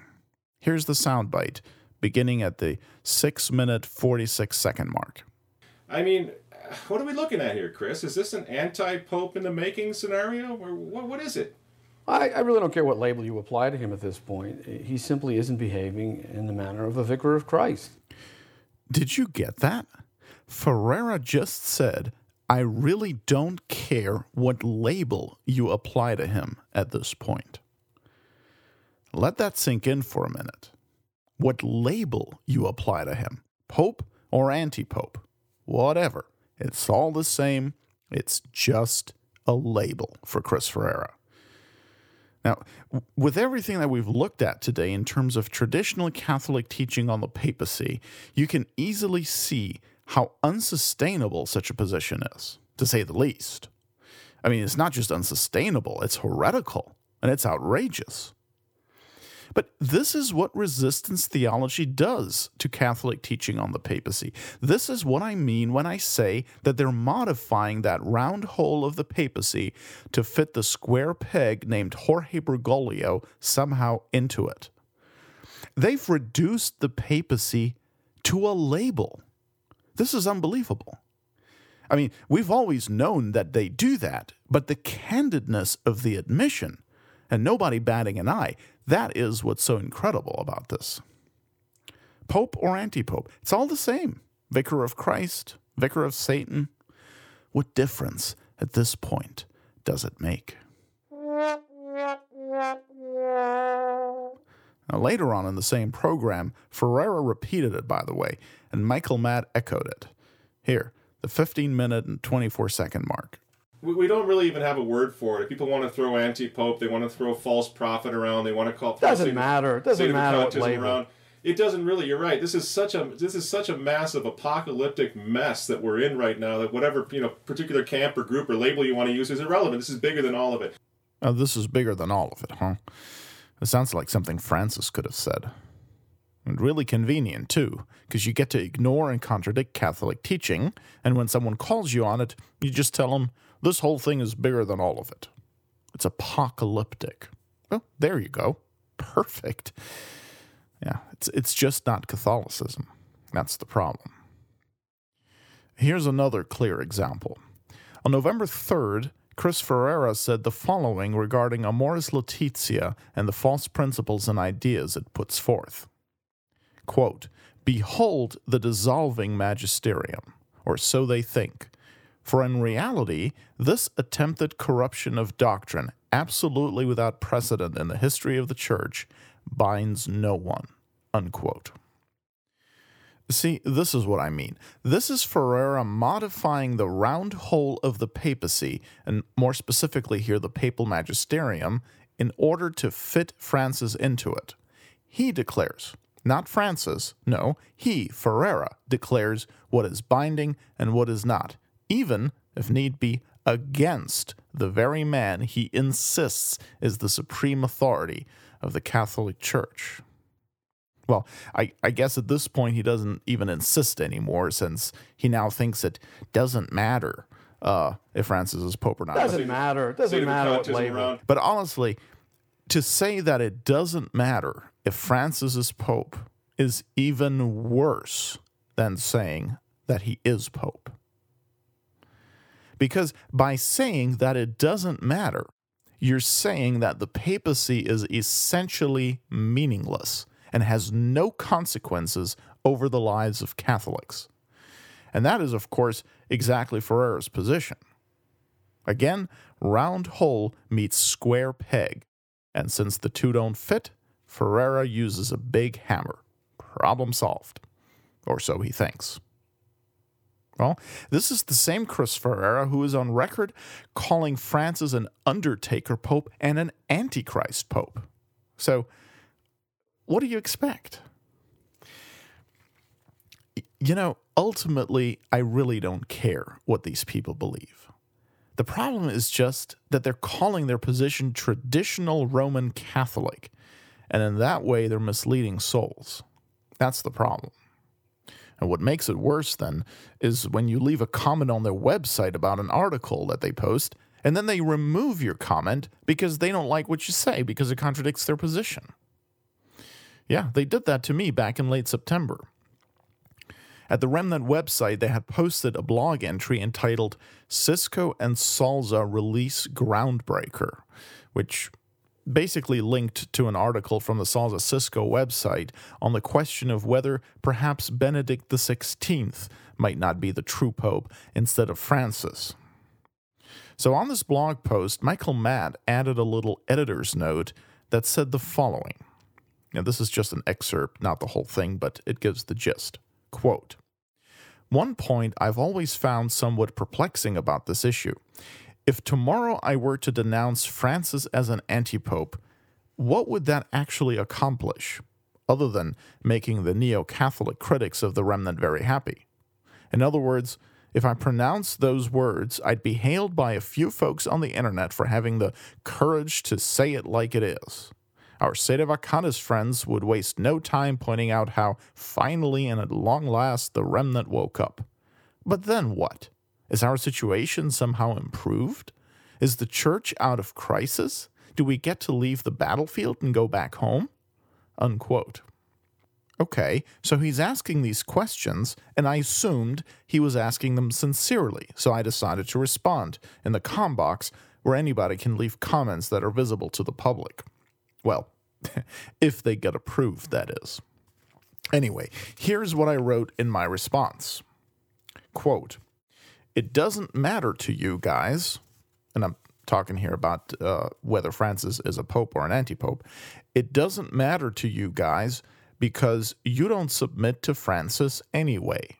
To a Catholic, it makes all the difference in the world whether someone is the vicar of Christ or not, because the papacy has consequences." Unquote. That was my response, and sure enough, that did not get published, but was deleted. Then I responded in someone else's thread in that same combox, where Michael Matt, or whoever the remnant moderator actually is, claimed that St. Peter, when he denied Christ, was essentially no different from what Francis is doing now. So I responded to that as well, and I pointed out that, for one thing, St. Peter wasn't Pope yet when he denied Christ. Well, Michael Matt didn't want to hear that, and so he sort of disputed it, and then I responded to that again and quoted Vatican I.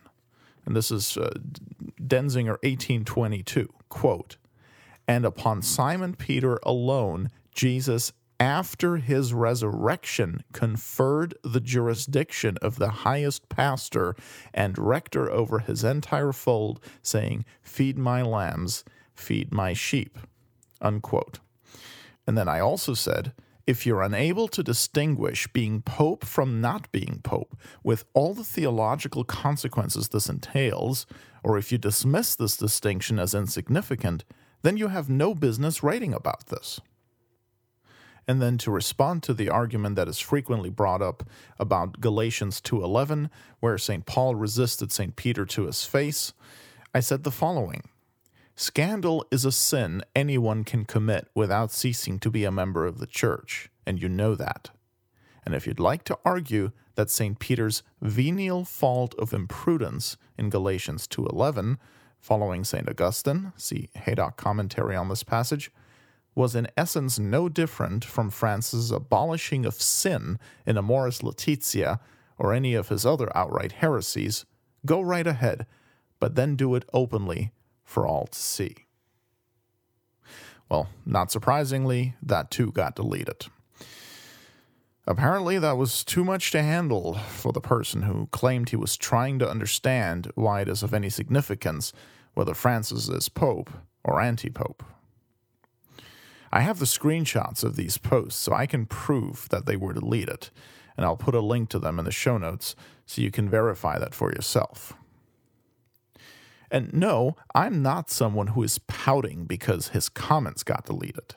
I rarely post comments elsewhere, and it's really not about me at all. What bothers me about this is that Michael Matt is ostensibly asking an important question, and then, when you answer him, he'll delete the post and won't let anyone see it because he doesn't like the answer.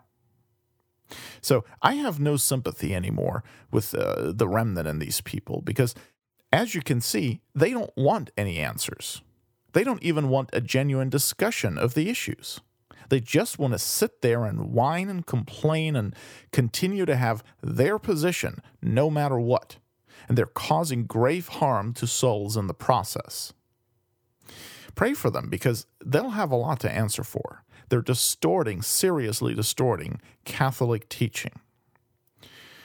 And like I said before, this is serious business, and they still don't seem to get that. You know, it's one thing to say, help, I don't have all the answers, I don't know about this, what are we going to do, and so on, if it's sincere, right?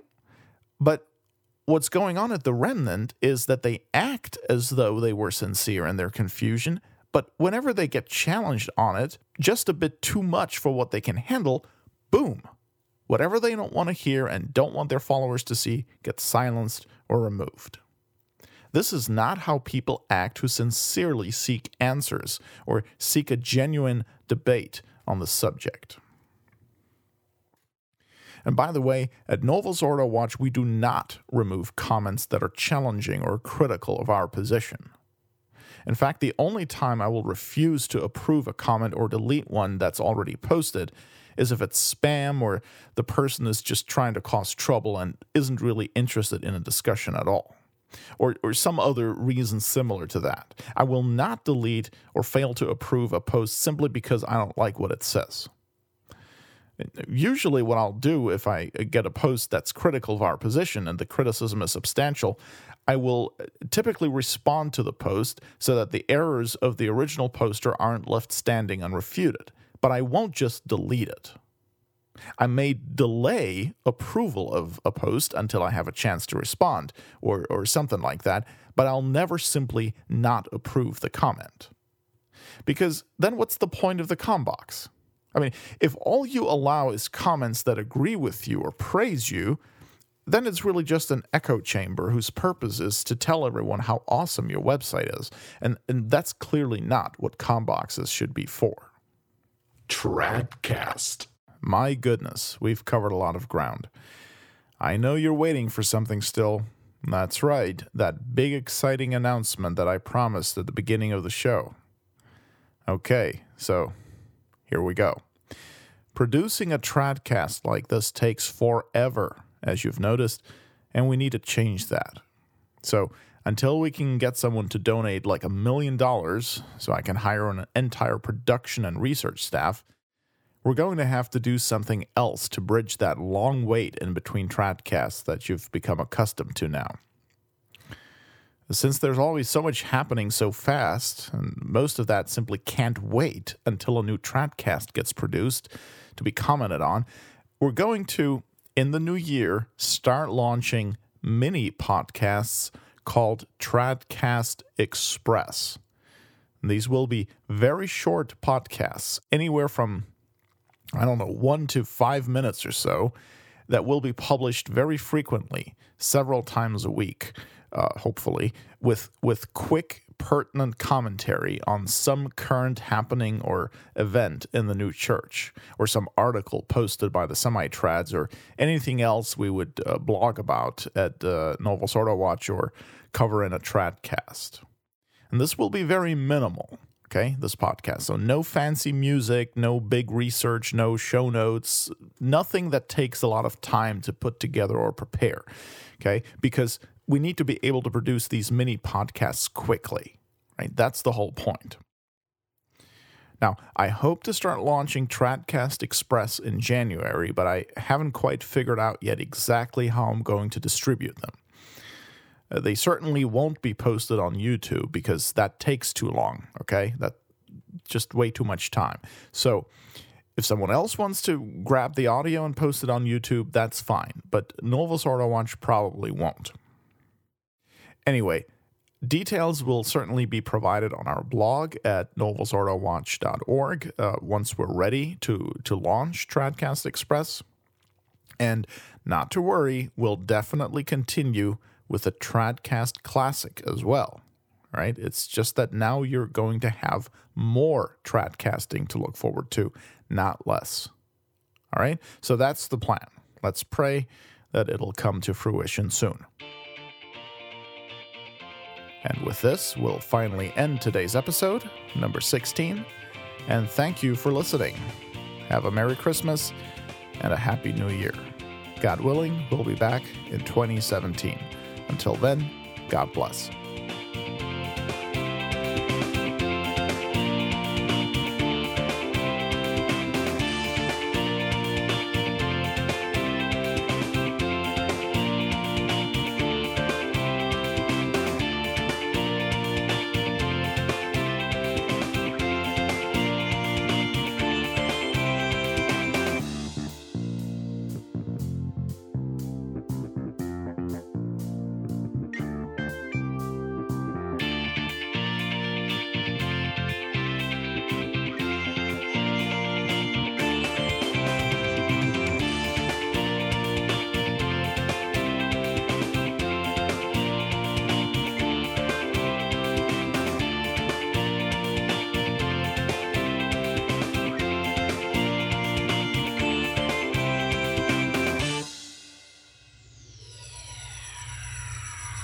Tradcast.